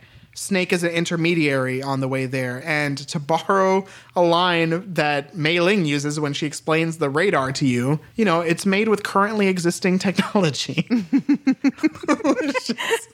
That's like a thing that Metal Gear Solid uses to explain why things work the way they do. Everything's made with currently existing technology. Yes. So We're looking for Meryl. We're in the nuke center. you're in the nuke building. Can't shoot. You get to the part where you're supposed to make contact with one of the other people that they told you to find, which is Hal Emmerich, a scientist who worked on Metal Gear. Hal Otacon, Emmerich. Yeah. And on the way there, you run into Cyborg Ninja again, who's just slaughtering guards left and right. You have a fist fight. with him. He's like, oh yeah, I was back in Zanzibar with you, Yes. and I'm gonna fight you, but let's do it with our fists like real men. Yes. I'm a man though, not a robot, but I am a robot, and This is the part where Cyborg Ninja reveals to you he's Gray Fox, your brother's in arms, and he doesn't explain why he's a robot now, but he wants to have one last fight with you. And I think he kind of powers himself down so that you can fist fight him. Gray Fox being the guy you saved in Zanzibar. Game And if you're wondering what he looks like, he's Genji. Yes, From definitely. Overwatch. Yes. Yeah. To go for a potentially deeper cut here, it's like if Genji had a baby with the elfin lead girl in her helmet suit thing. Wow, that reached a much broader audience. Yeah, now they get it. Thank you. They're like, I don't know who this Genji guy is. Okay, right. well, imagine him. All right. Imagine And- someone hearing the reference to an Genji episode- like, he looks like Genji? In an episode where we went with Halsu, I feel like anything's on the table. Yeah, that, you mean my comment that cleared up everything for everybody? So you fight Gray Fox. Hal Emmerich is there. He pees his pants and says, "This is just like one of my Japanese animes." Again, another Kind of classic line. tipping his hand to what kind of animes he's watching. And, well, not the pee. It's the robot fighting. And this fight Sorry. this fight is a mess. I don't like this fight. yeah, You have to leave weird grenades to ruin the robot man's senses and then punch him from Nothing behind? about this. He plays hide and seek with you. He says a weapon like that won't work on me if you try to shoot him. It does sometimes. Come out and fight me like a man. Powers up into invisible suit mode. Like, Right, he's you like, I'm jerk. gonna teleport. Oh yeah, he's invisible and teleporting for part of this fight. And doing back handsprings and also releasing electric fields from his body while he's Do we ever learn? short-circuiting. We don't. We don't know anything about how he became a robot. We do. Oh, okay. Yeah, you'll learn that later. Okay. Naomi, we should just tell you this now. This is Naomi Hunter's adoptive brother, Frank Yates. Oh, I do remember He's this. Gray Fox, and sometime after you defeated him when he was still Gray Fox, he was experimented on by some other government, maybe the U.S. government, and turned into a half cyborg. I don't know if half cyborg is that's I think redundant. cyborg. Yeah, I understand what you mean. He gets turned into a cyborg and he gets a sword or something, and now he's like a superhero. But mentally, he is extremely unstable. He has problems with his nervous system. He doesn't really know what he wants other than maybe revenge at this point. On whom? Maybe Foxhound. It's kind of unclear. Yeah. And so he kind of sees you beating him up as some kind of last plea, like some kind of redemption for his warrior spirit of some kind. Did we learn why he came there to hunt the Foxhound people, presumably himself? I think he is sympathetic to Naomi. Well, sorry, it's the other way around. Naomi has an ulterior motive because she wants revenge for what happened to Cyborg Ninja. Okay. And I think Cyborg Ninja is going loose in this facility, both out of hatred maybe for Foxhound and the U.S. government. Okay. But do we kill him at the end of the fight?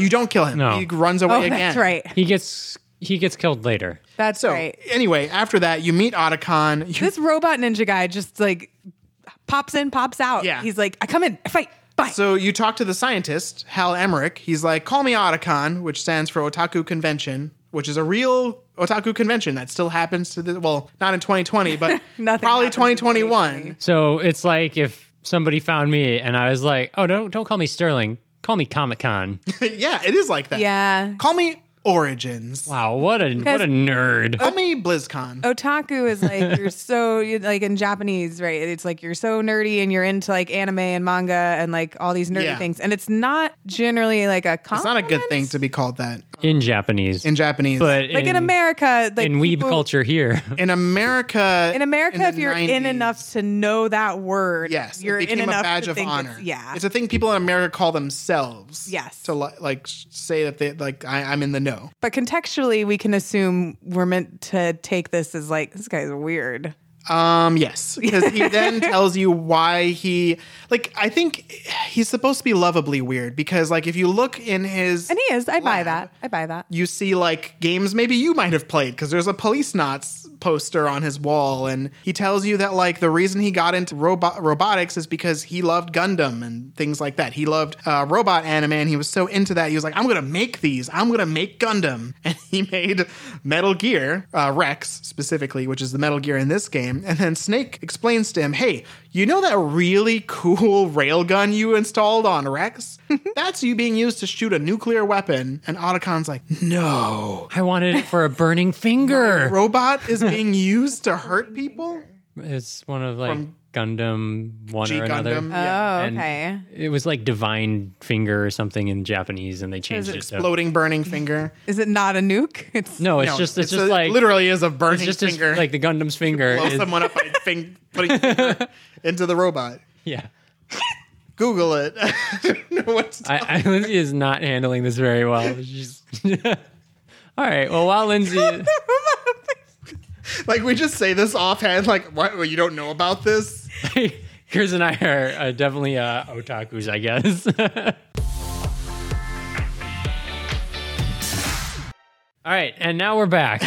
We had to take a break because Apparently- Lindsay heard about exploding burning finger for the first time. I encourage everyone. I mean, the video is cute too. Well, quick warning: do not just Google exploding burning finger. Put Gundam first Oh no. before you Google the rest. Oh no. Anyway, All right, so Otacon is now distraught at the fact that his cool Gundam that he was just hoping to build because he was a fan of Gundam is actually going to be used for nuclear attacks, For nuclear violence. proliferation, I'm imagining- World War III, and all sorts of other things. I'm imagining the Star Wars equivalent of this is like some guy who serves the Empire, and he's like, yeah, I built this really cool giant round space station, and Yeah. I guess I put some really cool like laser powers in there, and like Darth Vader is like, oh yeah, you mean the Death Star? He's like, I was gonna call it like The new moon? Superstar. And Vader's like, yeah, we're gonna blow up some planets. Yeah. He goes, it can be used to blow up planets? Yeah. And they're like, what did you think those guns were for? I thought we were making our own they planet. just looked cool. We were building a planet. I thought it was going to be like a utopia. Oh no, no, sir. That's going to Thought they be. were juice guns. That's Otacon. He's like, what? You mean this giant robot with nuclear capabilities? You've been watching too much RuPaul. I think this is an intentionally comical version of a real idea, which is I bet a lot of people who create weapons of mass destruction get into that kind of research for entirely different purposes. And I think he's supposed to mirror what I think Kojima saw as the 80s and 90s version of a kid who was like, I'm going to be like, not a kid who wants to be like Albert Einstein. Someone who like is Albert Einstein, who's like, I'm going to study nuclear physics because this could save the world. So there was Yeah. actually a guy around World War II, during World War II, and he did his doctoral thesis on nuclear energy, and essentially his entire thesis outlined how to make a nuclear bomb. And this was pre-Manhattan Project or during the Manhattan Project. And the U.S. government took it, classified it, and said, good job. Here's like $80,000 in 1940.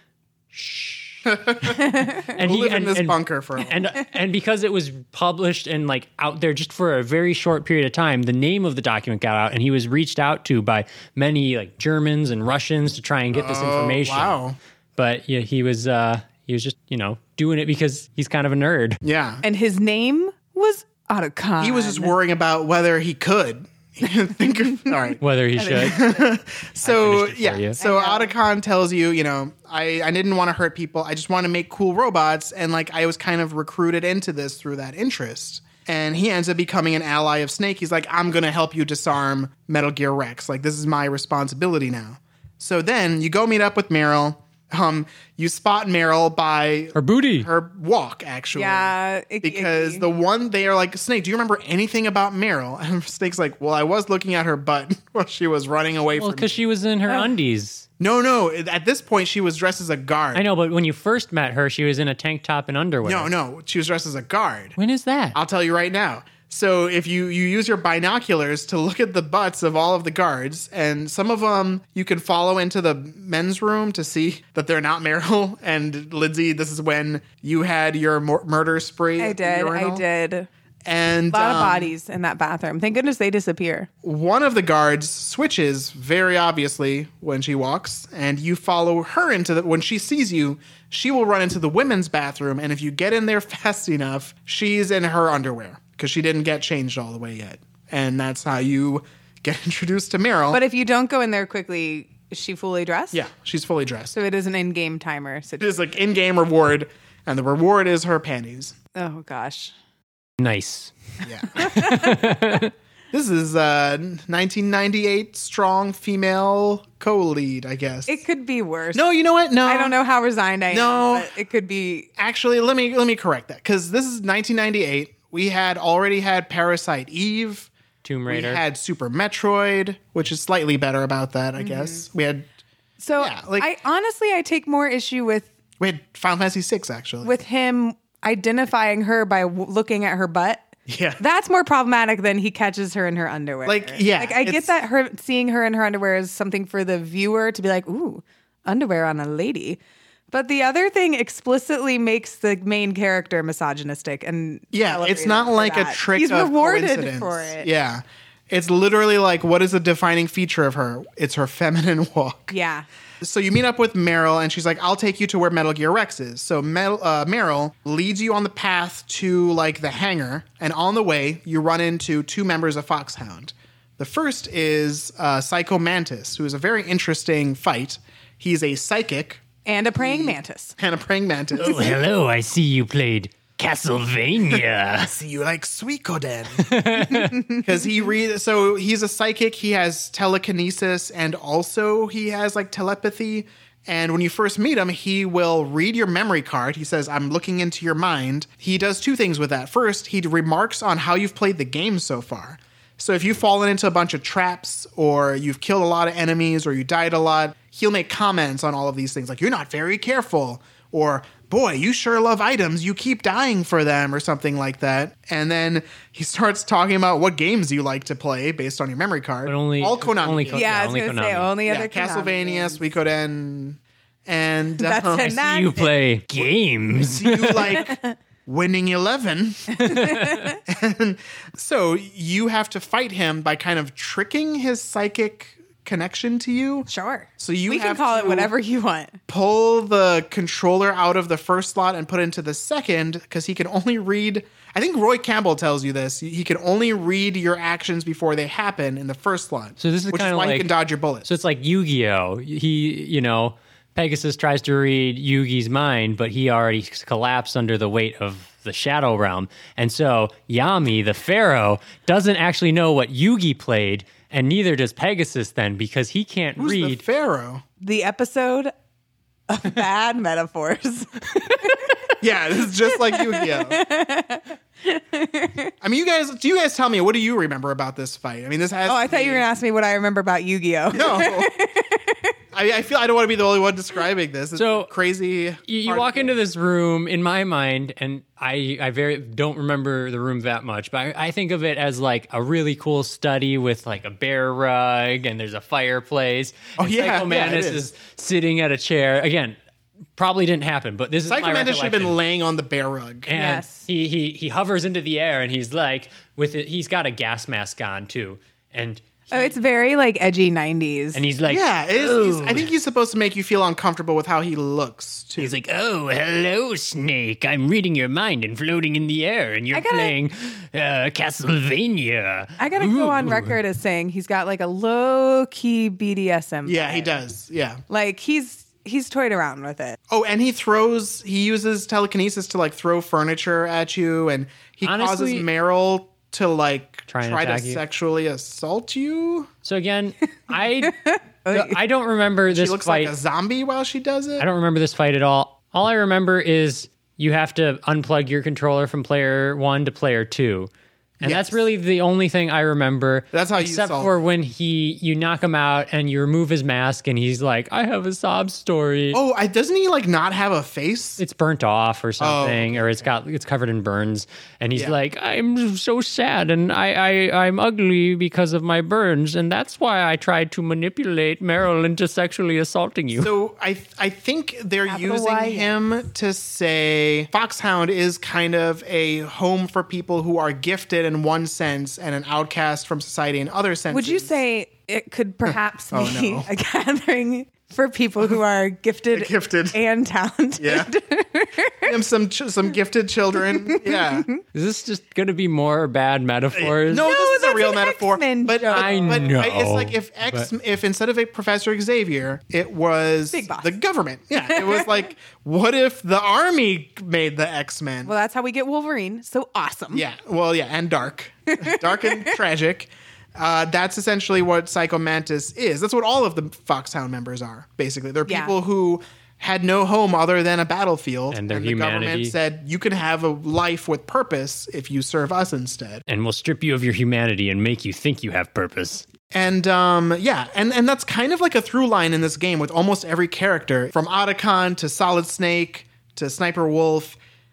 These are people who all they know is that they are really, really, really ridiculously good Looking. at this thing, but they don't have an outlet for it. Yeah, I obviously lined you up for that. And, they are really good at this thing, and they don't have an outlet for it. They don't have a purpose in life, and they're willing to do what literally anyone tells them, not really thinking the consequences through, as long as they get to exercise whatever makes them special. And it's a thing that the game implies war can kind of exploit in people. People can say, I'm being the best I can be, no matter what the cost is. I as long as I get to do the thing I'm good at. I want to feel like I have a purpose. Exactly. And they're giving me a way to be good and have a purpose and be good at that purpose. And it's why a lot of characters tell Snake, like, like, be honest with yourself. You only feel alive when you're on the battlefield. Like, Snake is basically a person who is only good at killing. And his character reflects the fact that he's going to continue being used as a tool for that. That's as why- long as he has a desire to, like, have self-actualization. Because he's definitely not good at talking to women. I tell say- you what. That's why he can't stay retired. Yeah, that's why he can't stay retired. It's also, I think, like, the implication is he kind of wants to be doing this. Like, he doesn't Yeah. feel like he's doing what he was meant like, to do. I'm getting too old for this shit. And, My kind sciatica. of intersects with the genetics element of this, which we'll get into a little later. Yeah. So at this point, we've defeated Psycho Mantis, and he Yeah. is dead. He is definitely dead this He's And dead. this one dead. stays dead. Yeah, no, he most of the people stay dead. So, Psycho Mantis, I put in a note that he went Akira as a kid after intense abuse and killed his whole town. So We're that's just, his like- backstory. Nailing the references this episode. Yeah, so we're like, we're making like reasonable references and explanations and metaphors, not helpful ones like Star Trek, where they're like, yeah, if we keep on putting energy into it, it'll explode like a balloon. And Wow, even I'm lost. I don't know what this is. no, it's saying like our metaphors are really on point, like Star Trek. Did you just do a bad metaphor for talking about our bad This is metaphor inception. Oh no, there's no getting back from this. We're stuck in the metaphor pit. This is like that episode of Rick and Morty where they do Inception. Yeah, you keep on And thinking they we've keep hit. going deeper into the metaphor. You think we've hit metaphor bedrock, but I can go deeper than that. All right, fine. You know what? Get it out of your system. No. I So did. It's we out. beat Psycho Mantis. So you defeat Psycho Mantis, and then you and Meryl go out into the snowfields where you run into a bunch of wolves, which you don't have context for yet, until you get to the other side of them when Meryl starts getting shot up by a sniper on the far side of this long This was very upsetting pathway. for me in this game. Like most of this game, I was like, oh yeah, it's Metal Gear Solid. That happened, and I was like, who shot It's Meryl? so violent. Yes, it's And the cutscene is pretty cinematic. Yeah, It's a you step see from Snake's perspective. This is like where the camera gets wrenched from you, and you watch from Snake's perspective as Meryl gets like kneecapped. and there's a definite feeling of helplessness because when you go to get her, You get you shot don't at. progress the plot with her. No, and like it's worth pointing out that up to this point, Meryl has been like an NPC helper running around with you. So the game has spent like a couple hours maybe building this bond where literally she is running next to you. You can interact with her. You can get in the box and look at her, and she'll be like, "What are you doing?" So like it wants you to look at her as more real than all of your other people that Yeah. you've been talking to. So once Meryl's shot, you can't get her because Sniper Wolf will shoot at you. Sniper Wolf is there. You need a sniper rifle. Right, to and beat her. this requires backtracking. So much Beginning backtracking. of the Snake's like, I better go back to the beginning of the game to find a sniper rifle, and I'll leave Meryl here. This was when the game lost me This was a very odd bit of logic here. because I was so emotionally invested, like the most of emotionally invested for the first time in the game, and it puts like the pacing is so wrong for me. and it makes Snake make a like kind of not understandable decision here. And a not very heroic decision. Yeah. Well, at least pull her out. Yeah. Yeah. It was strange. And even after you get the sniper rifle, you defeat the sniper on the other side. Well, and by that point, I'm like over it. Yeah. Like, And she's I've had gone. to backtrack. When you come back, Yeah. the Like- stakes are gone. Also, just to emphasize how long this backtracking is, it's like I didn't know where I was going, or my friends didn't know where they were going. This took like 3 days for us to figure it You have out. to know to call people on the codec to ask them, like, where do I get a sniper rifle? And they will refer to it by the actual name of the location, which is the armory. But if you don't remember what the armory is, Or where that is. yeah, it's going to be tough. The armory is a place that you do go back to a lot in the game because you get new key cards and you get access to more weapons. But yeah, it could take you a while. You come back, and then not only is Meryl gone, after you defeat Sniper Wolf, you get captured. Like you get down, Yeah. you go down the corridor. You didn't really beat her. So you're not even rewarded for that effort. This is definitely like not a low point, just like in terms of like your investment in the game, but it's definitely a low point for Snake. Everything is going wrong for Snake. Yeah. You get captured. Revolver Meryl's gone, Ocelot. maybe dead. Yeah, you are in custody of Revolver Ocelot, and he. That's the guy who lost his arm earlier, in case you didn't remember, listener. So Revolver Ocelot has now captured you and is torturing you, and you have to do a mini game that sucks. We replayed it like where so you many times. You have to mash Mash- the circle button. You have to mash the circle button, and it gets progressively harder. And He's like electrocuting you. he's electrocuting you. And he says, if you ever pass out, then that means you don't love Meryl enough, and I'm going to kill her. And literally, this is a point in the game, like a flag in the game, where if you pass out, you get a different ending. Yes, actually, yeah. Well, no, it's not if you pass. So one of three things can happen at this point. One, you don't push circle fast enough and you just die. Like Revolver Ocelot completely. kills you by It's a fail accident. state. Yeah. Two, you realize you are not going to be able to push it fast enough, so you push start to submit and say, I give up. That will cause Meryl to die. Three, you do not submit, you push circle fast enough, you impress Revolver Ocelot, and he's like, okay, cool, I guess I won't kill Meryl for some reason.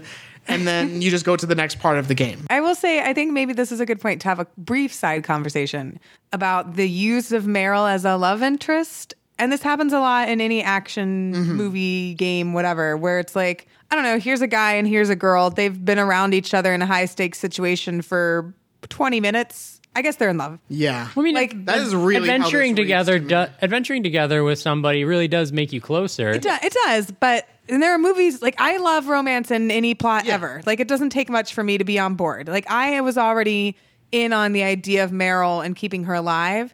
It was just weird for the text of the game to be so overt. Like you got to love her This because is you've such met her. An extreme, like I think intentionally extreme example of you knowing someone for half an hour but it's been such an eventful half an hour that now you are bound by fate. Yeah. And for the game to just, for third parties who, I don't even know why they would know that Snake has any connection with Meryl, honestly. Sniper Wolf saw you together walking Yeah. down a hallway. A hallway. Sniper Wolf, yeah, I think that is explicitly it. Sniper Wolf is trying to use Meryl to goad you into a sniper battle? Yeah, but like, I'm not for sure then how that Ocelot to infer that you must love her?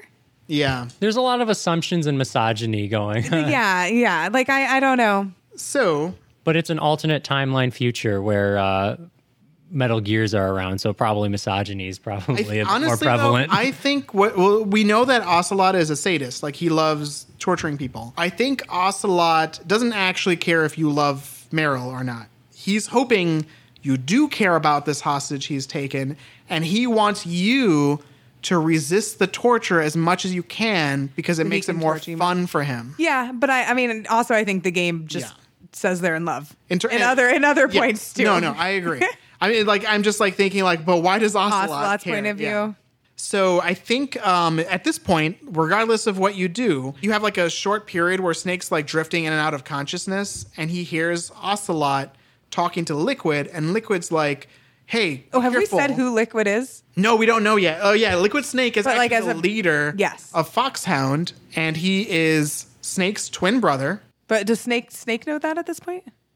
I'm actually unsure. I think he does know. So, and when we say twin brother, and we want you to imagine Snake, who is, 80s kind of mullet, dark hair, whatever, like svelte. Liquid is ripped, long metal, like He's an Adonis. yellow, blonde hair. Yeah. I mean, in this game, it's easy to make anyone twins. You just have the suggestion of a face. That is true. So Liquid Snake, just for clarity, he is the leader of Foxhound. He looks a lot like Solid Snake, and he's talking to Revolver Ocelot, and he's like, "Hey, be careful! You don't want to accidentally kill him like you did the DARPA chief," which is weird because you saw the DARPA chief die, but as we said, that was not him.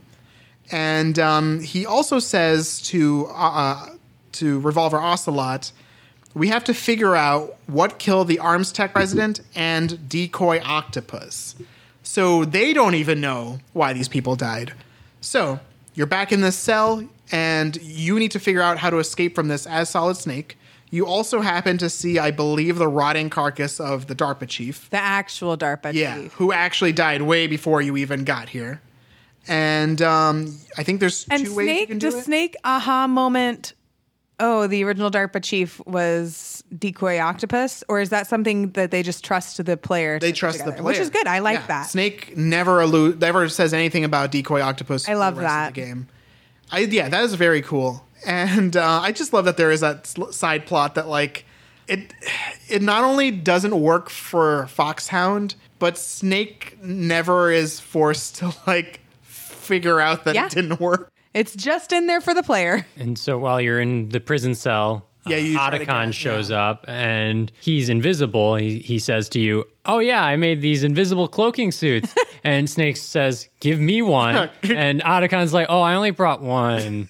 So my bad." And Snake's like, "Well, what are you going to Otacon's do?" like, I didn't even think. He's like, Actually, useful he for you? reveals to you that the rest were missing, which is a little bit disconcerting. yeah, they're missing. But They're on a robot Otacon ninja. looks at you do find and, them. and Snake says, like, "How can you help me? Why are you here if you can't provide any help?" And Otacon gives you a packet of ketchup Yeah, and a handkerchief. and a handkerchief. And he's like, "I'm sure you can figure this out." And so Best you I can fake do. your death. You lay down on the ground. You pull out MacGyver's the looking at ketchup. this and he's like, "I don't even know what I'd do here." You put the ketchup on the What is the handkerchief for? I don't even I remember. don't know. And it makes you look like you're dead. And then Here's what I love. Do you think it looks like he's coughed up blood? Do you think he's trying to look like he's stabbed by Yes, something? I think it's supposed to look like he's stabbed. But what was he stabbed? I don't know. In this controlled.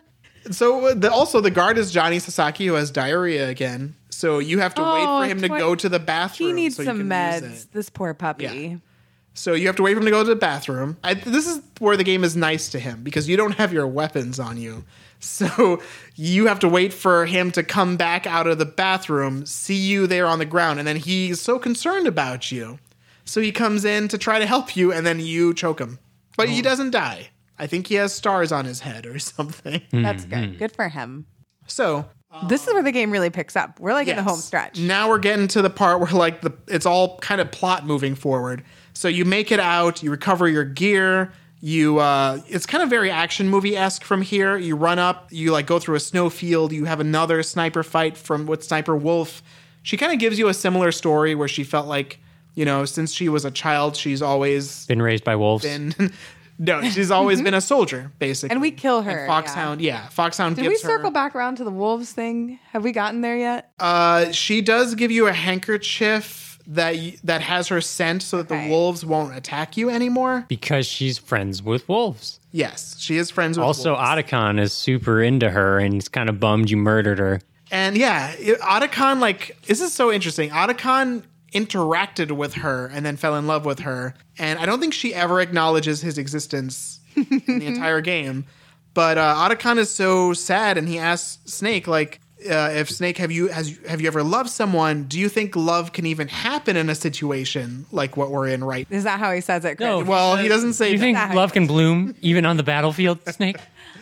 and It's like a that's- famously not great line. Here's another thing that leans into the idea that this game addresses things in weird ways Yeah. and expects us to be invested in non-traditional ways. And sometimes I think it doesn't pay off. But, like, the for idea them is- to be like, okay, this character is dead. That's unrelated to this other character. But now that they're dead, we're going to reveal they were like, he loved her. Yeah. Like the stakes and the investment would have been different if you knew before the fight. I kind of suspect it was supposed to be some kind of like Stockholm Syndrome-esque relationship happening. Okay. But it's just never really developed. Yeah, I like it. I wish they'd either done more of it or cut it entirely. And it would have been interesting if they kind of compared the relationship between Otacon and Wolf to Snake and Meryl to imply that like the situation is forcing them to feel connections that we don't know if they would have otherwise. I love that. I don't think that's anywhere in the game.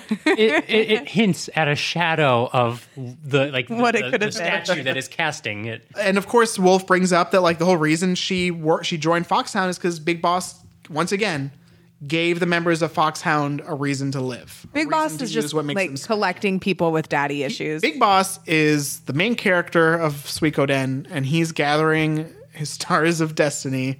Sorry, another metaphor. It's a Konami game. I know it's a Konami game, but how many people know Suikoden? Hey, there's a Kickstarter out for the For new Ayuden Suikoden. Chronicles. Yeah. And that's Plug doesn't for sound... that, I guess. Chris has donated, I assume. Yeah, I did. I donated within minutes. Really hope we cover Suikoden at some point. I think you guys would love it. I'm How about we worried cover I would Ayuden? love This is it. like exactly your kind of game. Huh? Why don't we cover Ayuden Chronicles then? Ayuden? Ayuden. That's going to be in a few years. Well, yeah, in That's 2 years. Sterling's That sounds joke. good. Let's do it. So, back to the plot. Snake also has a cool Die Hard-esque thing where he Where's the tank top? fights... Runs across glass barefoot. Well, bald. those are both very Die Hard things. He fights Liquid Snake, the leader of Foxhound, in a Sexy helicopter. Snake. Yeah. And he shoots him down with the missile, which Should seems kill. like it should kill him. Yeah. And then he rappels down the side of a building. In the worst minigame ever. Yes. Cool but Yeah. hard minigame. And then finally, Snake makes it to the Metal Gear Rex facility. On the and this way, is it. off screen, but not really, kills Vulcan Raven. We're not worried about that. Oh yeah, I forgot about it. Vulcan Raven, who hasn't been around since your very early fight. Yeah, you and get a then rematch. You're just like, yeah, I killed him. Yeah. You rematch Vulcan Raven, you defeat him. You make it to Metal Gear Rex. On the way there, one of Snake's support team members, Master Miller, the Australian survival expert, Sunglasses guy. yeah, he tells Snake, hey, did you know Naomi Hunter, the lady who disabled your weapons in the nuke area, the tech expert, and the sister of Gray Fox, who has a big reason to not like you or your mission or the U.S. government? She's hiding something. I think she's a double agent. And I think he's the one who tells you that she's Gray Fox's sister. And he explains that she created a virus called FoxDie. And this virus targets people of a specific genetic code. It's a virus that Specifically- can only hurt the people you specify. enough said about that because he doesn't like the implications of that are not explored here. Snake's like, oh, That seems fine. But how does he have cigarettes? Right. So then Snake makes it to the place where you would launch the nuke. He sees Liquid Snake and he just like Revolver Ocelot brushed off there. that nuke or that missile to the Yeah. face. He's like, it was just a fender bender. He finds them there. They seem to be starting the nuclear launch. And then Otacon and Snake are like, oh shit, we got to stop the launch using the key that we got earlier in the game. And I think Meryl gave it to you. And so you go through this whole little mini game to like heat up and cool down the key. You put the key into the computer and you start the nuclear launch.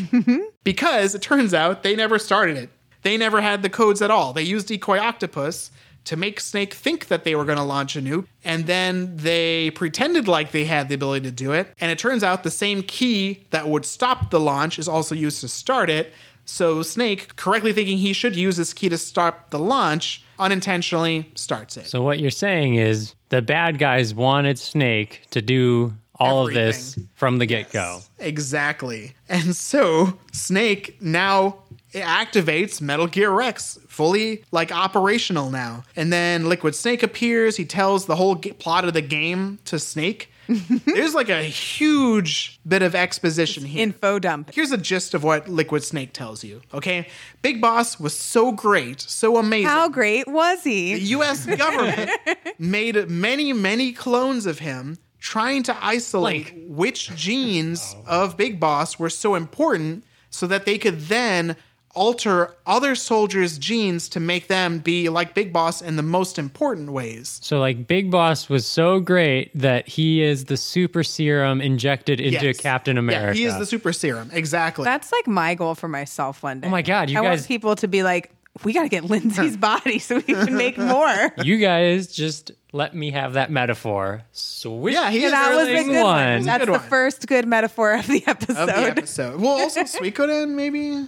No? Sterling, that was the first good metaphor of the episode. So he, of course, explains the whole thing about how they were tricking Snake. He says, so you and I, you, Solid Snake, I, Liquid Snake, we are two of the test subjects of the attempt to create children who were like either perfect clones or altered clones of Big Boss.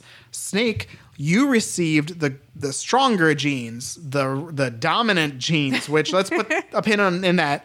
And I received the weaker genes, the flawed recessive genes. But I'm going to prove to you today that I am the better child. Is that why that snake's blonde? Yes. Yes.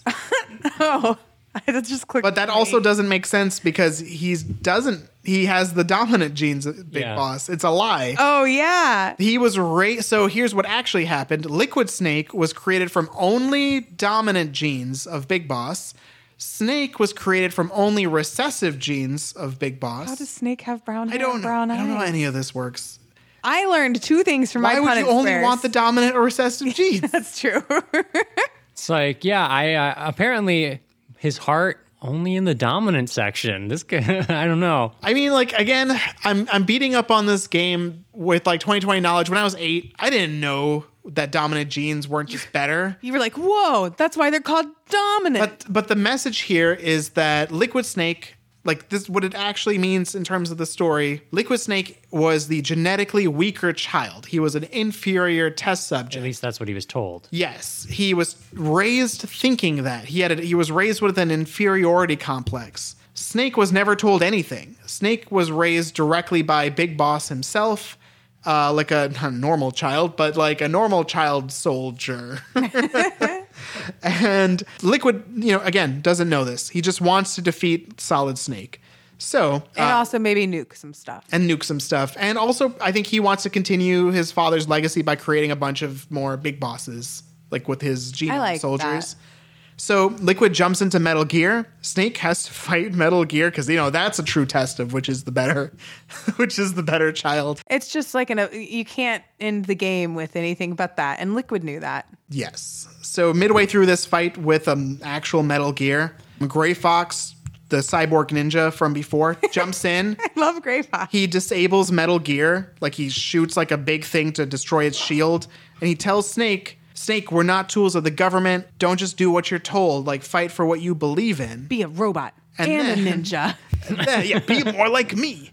And then he is violently killed by, like very violently killed by Liquid Snake. He's crunched under the foot and it just splats everywhere. And actually before that, there's a moment where Gray Fox tells Snake, like, can you kill me? Liquid Snake is really hurting me. Can you shoot me? Yeah. And there's a moment, which I love, where you are in the targeting mode for the rocket launcher and you're looking at Gray Fox.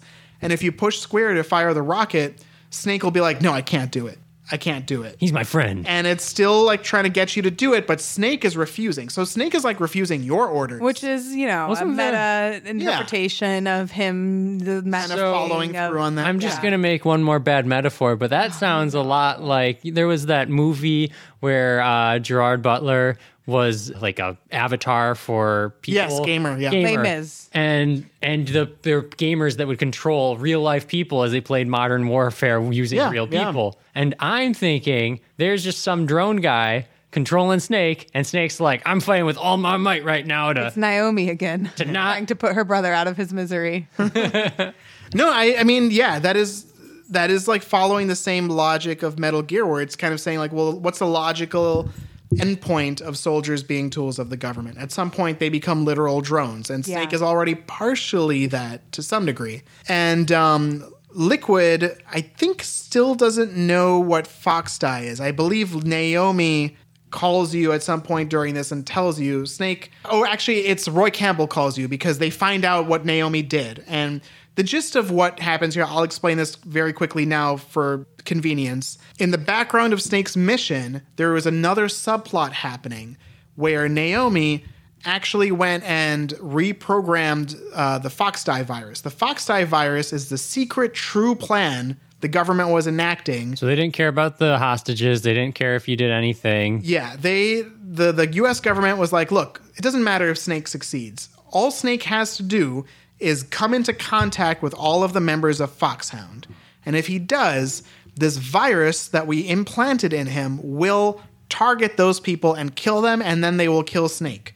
And at some point, Naomi broke into something to do, like some server or something, and altered the virus. And we don't know why she did that, and we don't know what impact it will have on Snake.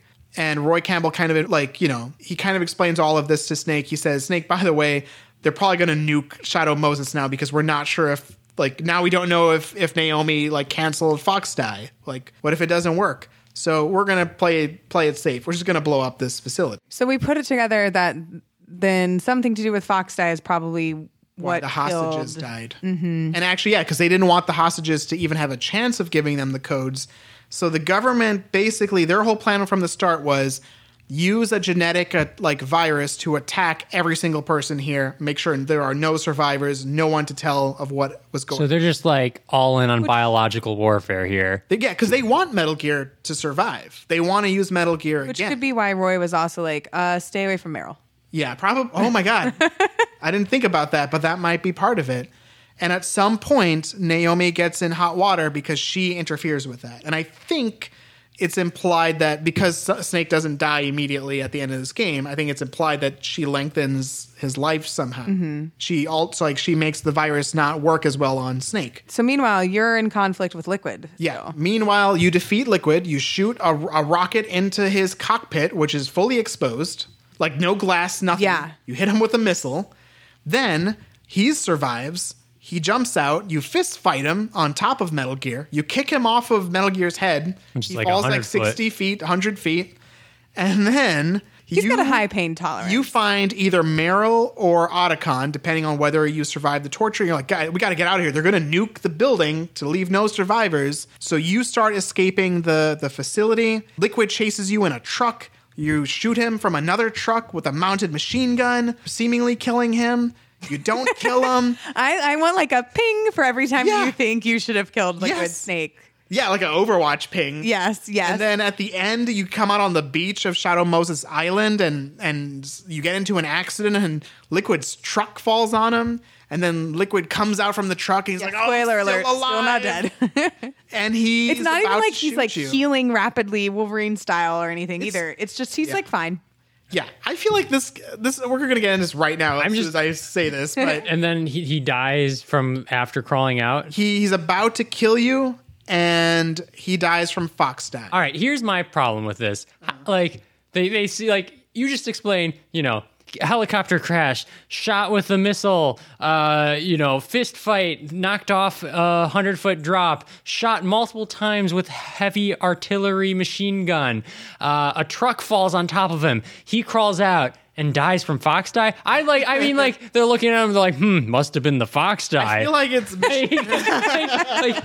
yeah. Like, oh my god, yeah, that's a good point. Really? You think it's fox dye, not actually, any of these other things? Could it have been the blood loss? No. Had to be the fox dye. It's Not according to the coroner's report. Who's the coroner? They created fox dye. So what the ending is basically Snake and either Meryl or Otacon. Did we say like the reveal about our Australian friend?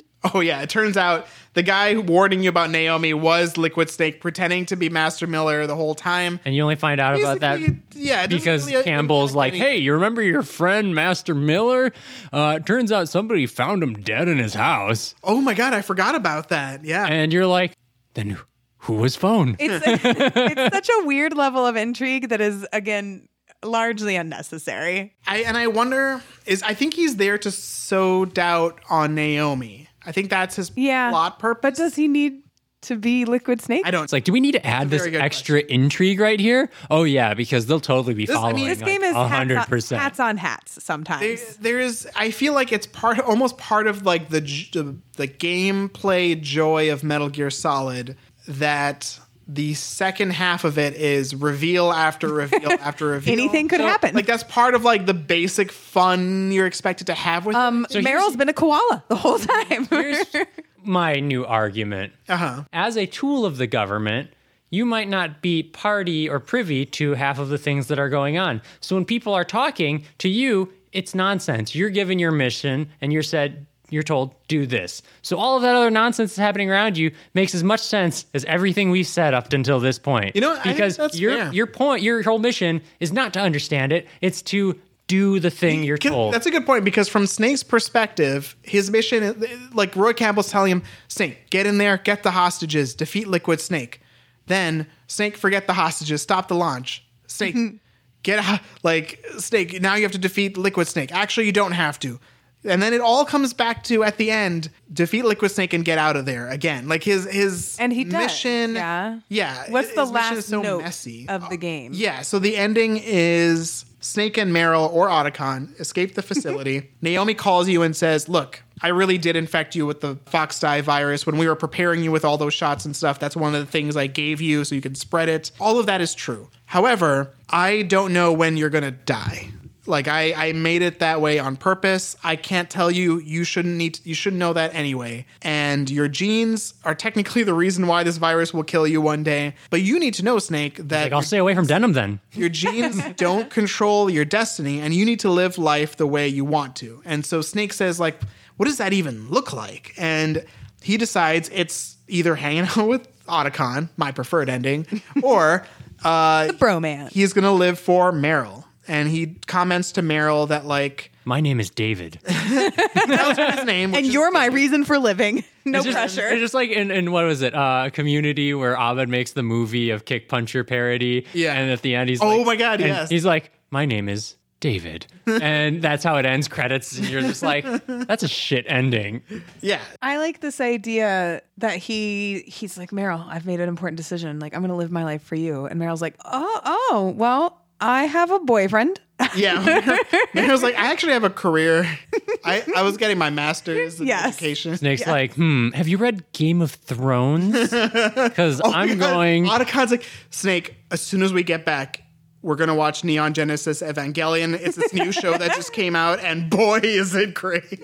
I haven't, the ending's not out yet, but it will be soon, boy, am I excited. Yeah, he's like, there's only like 4 episodes left. Oh, no. So Snake ends the game with whichever partner you choose for him. He will try to be more invested in them afterward. And they go off, they ride off on a snowmobile. Which, okay, I gotta say, I know we're trying to just get to the end here, but is that really a happy ending about free agency? If Snake's like, yeah, I'm not going to follow the government as my master.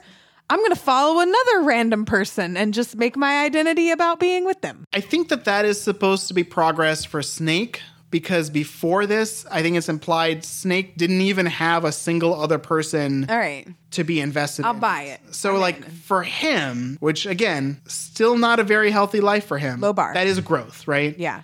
And I think the other funny thing is He's at like the Campbell- average like 16-year-old level where he's like, yeah, I don't listen to my parents anymore. They don't define my life. Yeah. My significant other does. So here's another interesting thing. Campbell tells Snake at the end, because you were supposed to be dead from Fox Die, I'm going to put it in the computer that you're dead. And also Meryl or Otacon is also dead.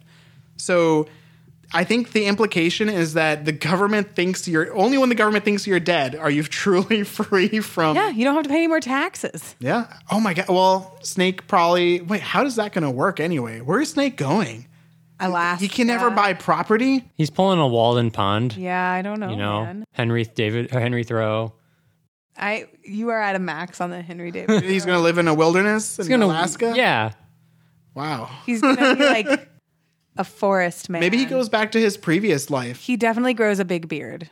He, before this game started, when he was in retirement, he was raising sled dogs.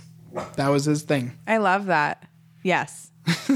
Yes, he and Meryl and/or Otacon just hang out with their sled dogs. And I want him to like not like breed normal sled dogs. I want him to breed like tiny dogs. So like he needs like 100 or 1,000 tiny little know. like So- Shih Tzus or something to pull his sled. I said that was the end. There's I don't know. actually one more thing that the Just end it already, Chris. I can't take it anymore. the game tells you some stats about how many nukes still exist in the world and the rate at which they are proliferating. And then it shows you the audio from a phone call where Ocelot calls his real boss and says, "Don't worry, we got the testing data that we wanted." And also the weaker child won, telling you that Snake was the weaker, like, big boss child. And everything's going according to plan, Mr. President.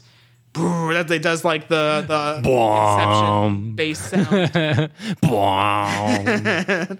Then that's the end of Metal Gear Solid. Boom. But I want to talk about, What a game.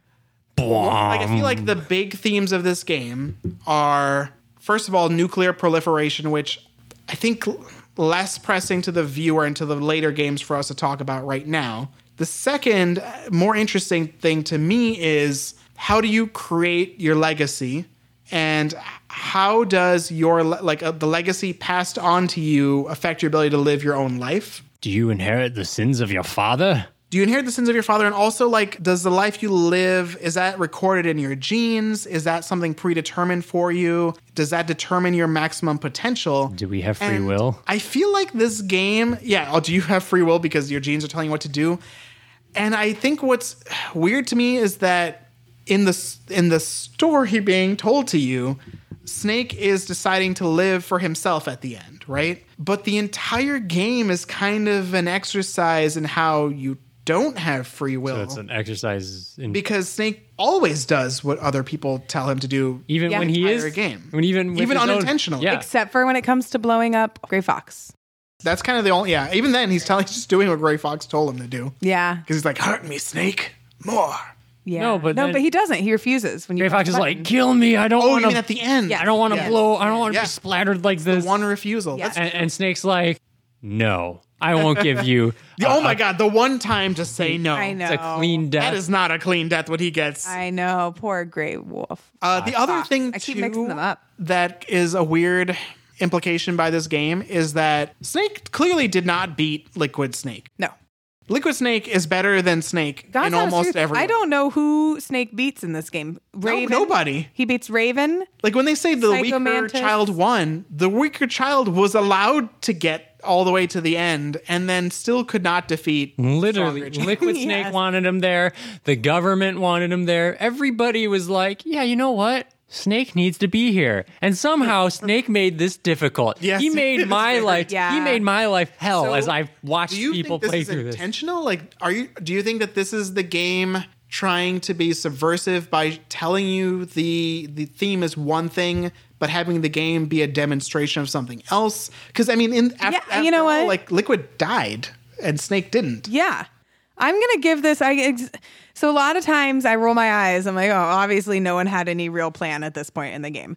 But I'm going to give the game some leeway. And I think that's why I like the campier, more ridiculous elements sometimes, because I do think they are intentionally driving towards getting you to consider some sort of message or theme. And I will say, for a game that's so intentionally pointing to the way that you as a player out of the game interact with the text of the game and wants you to take certain gameplay elements literally within the story, whether it's reading the code on the back of your box or switching the input for your controller, that maybe there is some message that they want you to take away from how the plot of the game seems at odds with what literally happens mechanically for you in the game. I think it's very clever the way they play on each other. Because in a video game, just by the logistics of how video games work, especially a very like tightly plot driven one like this, Tightly? like you don't have a lot of like you can't like leave Shadow of Moses. Yeah. You have to like go along this path. All right, is on I'll rails accept. in I'll some accept. way. Yeah,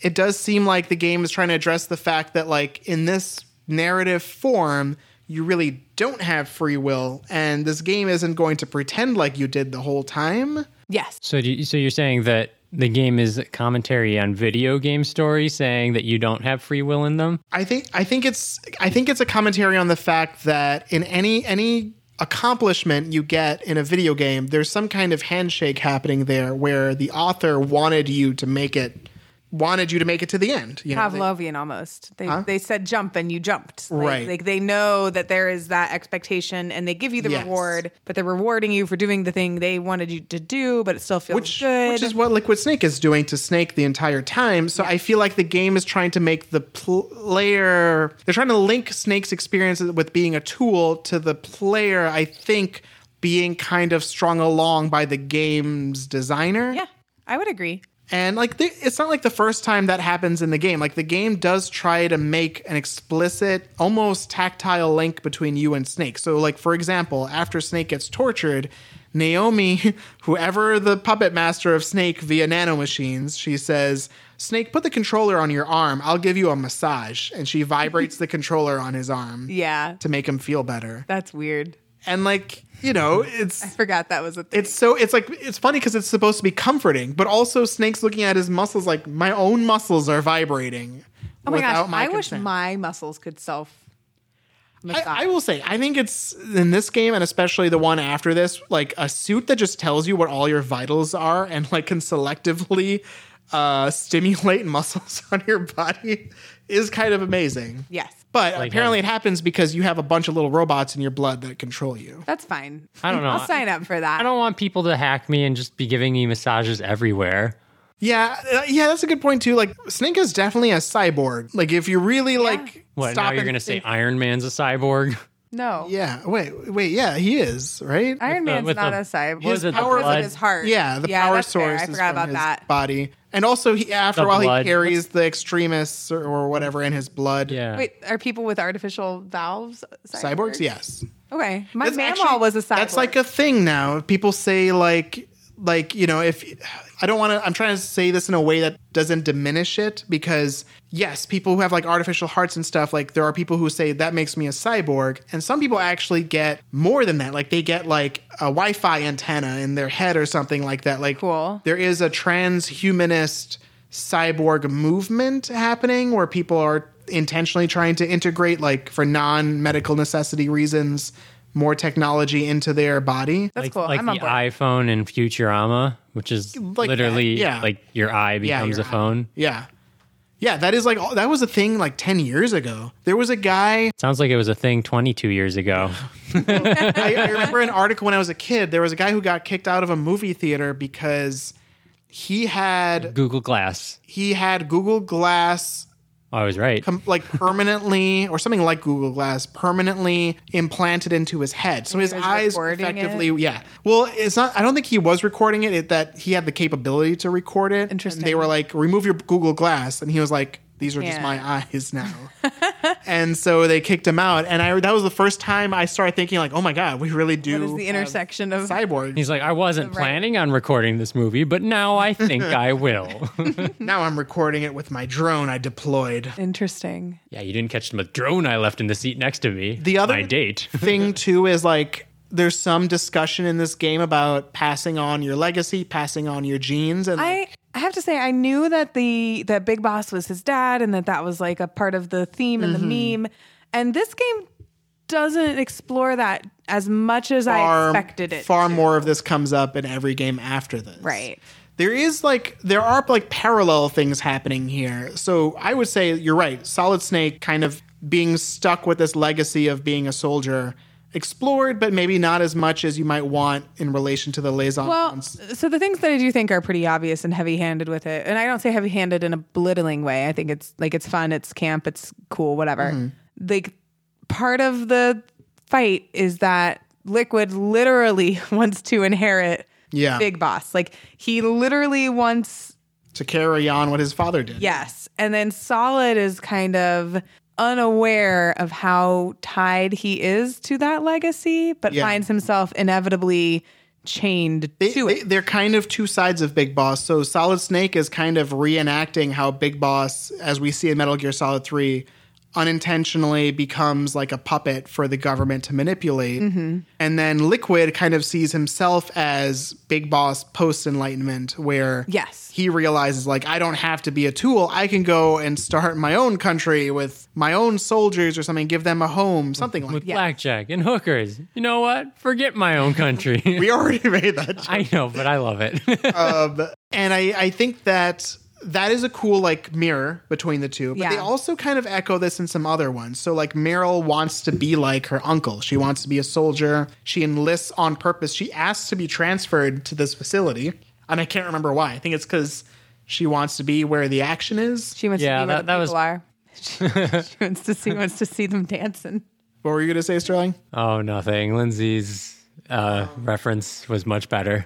And then a really interesting one is Otacon. Otacon reveals that I think either he or his father was born on the day of the atomic bombing or something like that. Okay, why not? And they're like, their whole family has been involved in like weapons manufacturing. I would say it's probably not Otacon. Yeah, probably not Otacon. He would look very good for his age. Their whole family has been involved in like creating weapons of mass destruction, basically. And he thought that he was avoiding that legacy by making a giant robot for the government. But it turned out not. If it's using burning figure, then it might avoid weapons of mass destruction. He's like, this robot's going to be great in the 4th of July parades and nothing else. It could be used as like construction, as a construction worker. It can lift some heavy things, you know. I do want to talk like what is Snake's arc in this game very briefly, yeah. But I do want to give you a little bit of hopeful information on Snake. I don't know if there are like 5 more games.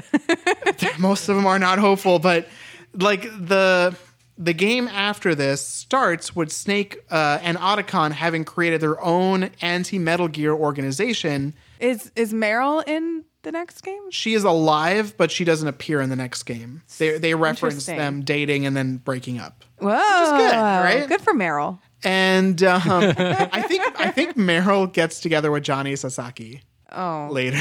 Why do you say oh? Because all I know about him is that he is IBM. They are also all I know about this man. All I know about this man is that he poops.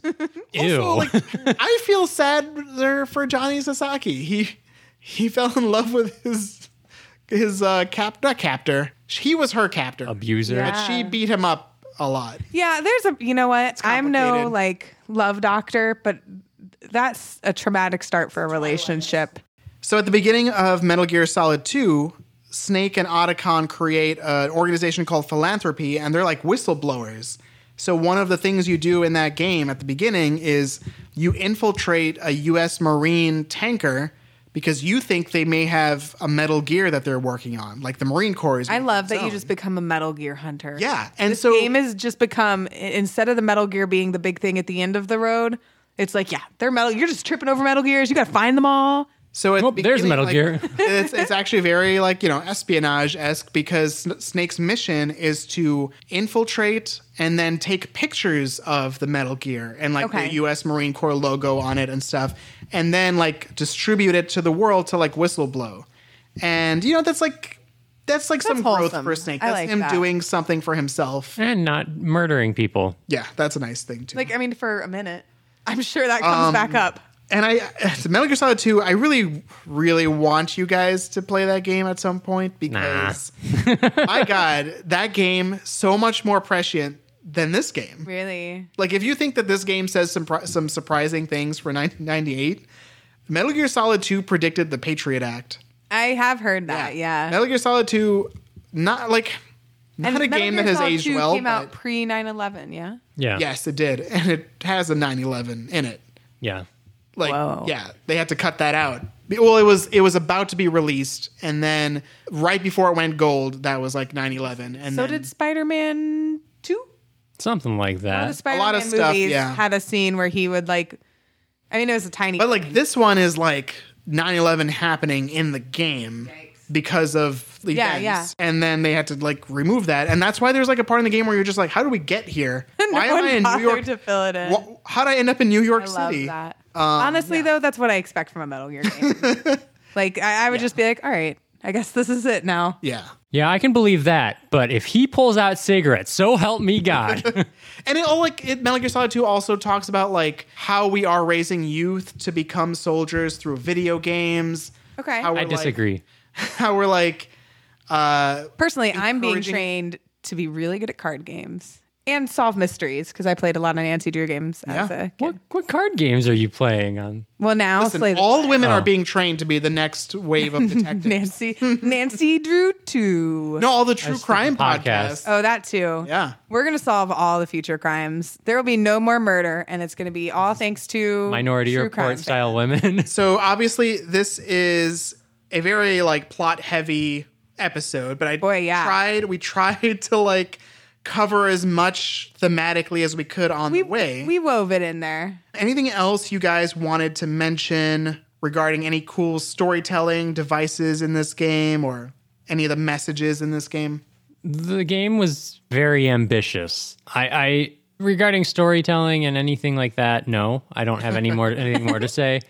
But from a mechanic standpoint and item standpoint, there were 3 different boxes, and if you hid in a box in a truck, the truck would fast travel you places, but only if you had a box. If you had the right box. If you had the right box, because the boxes were labeled. Oh my God, yeah. And on the harder difficulties, the enemies will know you're in the wrong box if you're not wearing the box from that area. Yeah. And all I'm trying to say is cool, but no. It was ahead of its time. It's hard to There's tell there are details in this game where they were trying to flex their muscles on what kind of detail can end up in a video game that you might not expect, right?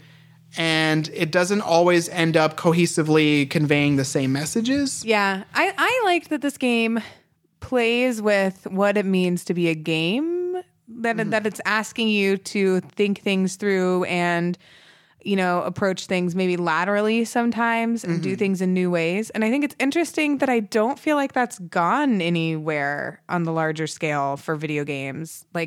For this game to be so popular and so famous, because even before I played it, I knew the Psycho Mantis, okay, you switch the controller thing, and I'd heard that you have to look outside the game for a phone number, things like that were so interesting that even having not played the game, I'd been exposed to that. Yeah. For that to have not crossed over on a larger scale into mainstream games, I think is interesting. But I think that is part of. I think that's part of what could equally turn you off from Metal Gear Solid 2. Yeah. That's totally fair. I don't think it's because the people who make these AAA games don't like it. I think it's because it's a business decision. They too are wondering what am I saying if I put this in? And I also think that maybe it loses some of its punch in a post GameFAQs world. Mm-hmm. In a universe where you're not going to have to really puzzle that out on your own, you can just pull out your phone and be like, what the hell am I supposed to do here? Yeah. It's not as big of a commitment maybe, or as powerful. Now that you mention this, I feel like it's time to do a little bit of a further reading segment here, because I do think there are games that have carried on this legacy. Okay. So one of them, I think, is clearly BioShock, right? Because a major element of the storytelling, which we won't spoil because we are going to do a BioShock We'll episode. cover that. But a major element. Oh my goodness, if you're out there and you haven't played BioShock, go play some BioShock. Well, a major element of it is that, you know, you should be questioning why you do the things you do in a video game. And like, if a video game is telling you you cannot progress unless you do what it's telling you, how much agency do you really have? Yeah. I guess BioShock is doing a similar thing where it's forcing you, the player, to compare yourself to the character in the game who has no choice but to follow orders, and asking you to like compare your own life to that, and using a video game as that It definitely bridge. wants to do some things. It doesn't directly acknowledge the fourth wall, Yeah. but it does some things more obviously knowing the fourth wall exists. And I think what is unique about Metal Gear Solid in that respect is that Metal Gear Solid takes the extra step and says Solid Snake wants to be told what to do. Solid Snake can't just go out and shoot people and be on a battlefield unless someone is telling him what to do. Yeah. So the player, you know, the player doesn't get to engage in these like exercises of logic and reasoning unless they engage in this thing where someone has set these parameters, like these problems for you to solve. Yeah. And I think that it's really just encouraging you to be skeptical. Yeah. Because if you can't do anything unless somebody says go out there and kill those people, you know, why are you doing that? Yeah. Why should you kill anybody if you don't believe what you're fighting Yeah. for? Sorry, keep going. That's what makes Big Boss like kind Yeah. of a scary villain too, right? Is because he says, if I need agency, but also my primary skill is warfare, and then I need to combine these two things to truly feel free, then the end result of that is like a loose cannon running around the world, creating like violent effect in places that no one really has control of. No one has Zanzibar. like, he doesn't have to take responsibility for it or for anybody. So do you think that his realization of that led him to try and create Outer Heaven, a country Oh, yes. where he would That's have explicitly like the sovereign power to do, but that's right. Exercise that's war. the crazy thing, right? The sovereign power to do what? Because- exercise war, but for like what end, right? Like his the whole own reason- enjoyment. Yeah, that's the scary thing is Yeah. that the reason why you are a tool of the government if you're a soldier, and I'm not saying any of this to like say that like the way we treat soldiers is good or anything like that, Right. but theoretically the reason why a soldier doesn't have free will or why the military has to be a pawn of the government or whatever is because we are very skeptical of anyone who engages in warfare of their own volition. So the idea is that warfare should never happen because of one person's freedom. Yeah. It's supposed to happen because they are being used as a pawn of greater a greater good. collective, Goal. like a greater collective goal, or like a collectively like coordinated government, Yes. right? Yes. But if you believe that, and I think Hideo Kojima believes that, then ultimately there is going to be one person who is just exercising it to exercise their own freedom. I think you're right. I think he's saying that system, we can all understand why that's important, right?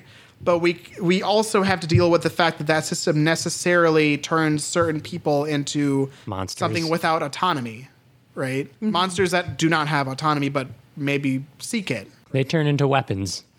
This is a hot take. No, we're saying Is Hideo it a hot Kojima. take? We're I don't saying even know. that's my interpretation of what Hideo Kojima is saying. Yeah. It's not my own belief. But I mean, like, is it even controversial in 2020 to say that like militaries are meant to be used as like a weapon for another part No, of government? I just thought Monsters was a pretty. Oh, well, No, I was just saying like as I'm talking like on the Foxhound level where it's like an extreme metaphor for like terrible things done to soldiers. Yes. Right? Yeah. Like Rambo, again, this is why you need to watch First Blood. That's Yeah, another and I further reading. Totally will. First Blood, I'll just real quick 10 seconds summarize it. First Blood is about a soldier who is he's a Green Beret. He's unbelievably good at killing. He goes into a small town. The police mess with him. They like torture him. And then he gets PTSD. He reacts violently. And then he like attacks one of the police officers and runs away. And the police start hunting him because they think, oh no, loose cannon dude in the woods. And then his former Roy Campbell guy, who looks just like Roy Campbell actually, goes to the police force and says, do you know who that is? That's Black Dynamite. No, that's like John Rambo. And he's like a Green Beret and he will kill all of you. Yeah. And like, I know because it was my job to turn him into a killing machine. Yeah. And so it's like, it's played as a horror movie in those moments where those police officers are like, oh shit, someone's in the woods. What's This he is like doing? John Wick, It is like John Wick. Boogeyman. And it's, Whose dog did you? but like the social message there is these police officers and like the civilians are afraid of John Rambo, but they've like created John Rambo. Right. Like they want John Rambo on that wall. No, it's definitely, I think I'm both, mixing these references up now. both with Oh the wow, soldiers. bad metaphors. What's new? Sorry. Both with the soldiers and with the Metal Gears. The point is, we create this technology, these tools, these weapons, these soldiers to reach a certain end. But what happens when it's not completely under this agency's control? Yeah. And isn't it just human for those people to want autonomy? I think that the real thing we're sleeping on is the Metal Gear deserves autonomy. No. Coming to you in Metal Gear 6. I think that is a theme in one of not the Metal Gears explicitly, but like robot. I think robot. Give the AI Metal is like- Gears AI. Would that like? Here's the thing. Here's the thing, though. What if that solved it? What if Metal Gear Rex woke up and was like, I don't want to shoot this guy. You know what? I will guarantee you that fan fiction exists somewhere already. Metal Gear Rex is like, I just want to fight other robots for some reason. I And just then have- And he Otaku sticks lives his one dream. finger out. well, I don't know if there's anything more our listeners will want to hear about this Yeah, game. there's so much let's, more to say. I don't know that they trust us to keep going I about. don't think we have anything Fair. more meaningful to say. Yes, and we probably unfortunately don't have time to share any tag-ons for this one. But I am proud that we got through Metal Gear Solid. This was a big one, and you know what? We did. I'm gonna self-congratulate and say we completed the episode, and that's a good job. Yes, we also didn't really touch on like the women. Don't do this. Okay, I'm sorry. We did a little bit. Yeah, we did enough.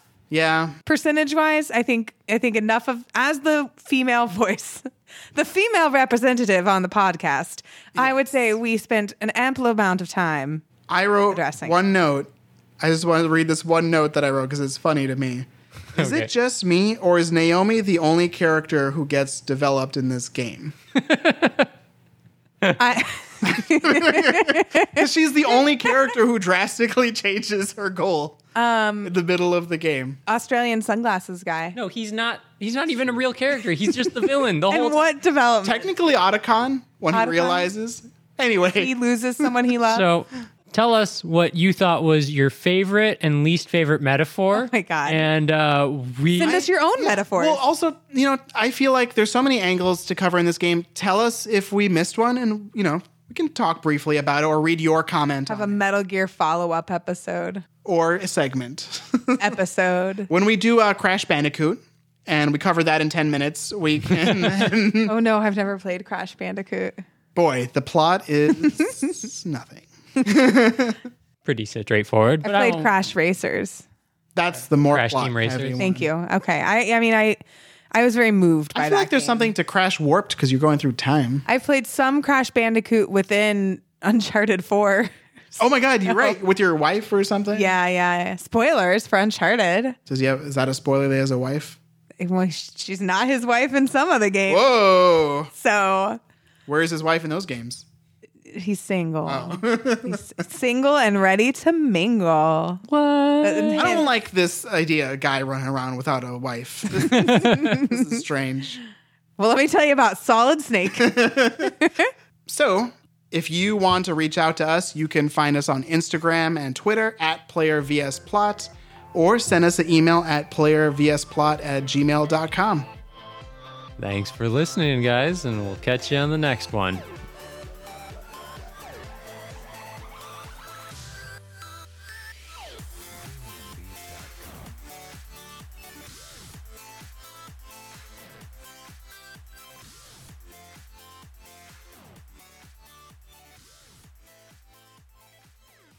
Yeah, have you ever seen the Disney movie Smart House? Yeah. And how it like locks them up eventually? I don't know if that actually happens. That's what I imagined happened. I from the feel like that's on commercials. Disney Plus, and we're watching it tonight now. Well, anyways, We should watch Smart. Smart House. good. The Smart House is actually Snake's body. What? This is bad. No, because the house is being controlled by not you, and that not you is Naomi. The whole premise of Smart House is not that someone somewhere else controls the house. It's the house is controlling the house. The house is The sentient. house is an AI. Yeah. So if Snake is the house, then he would be sentient. If Snake is the house, so am I. I'm just saying. It's like somebody else. You know what? This is the episode of terrible metaphors. That's what this is.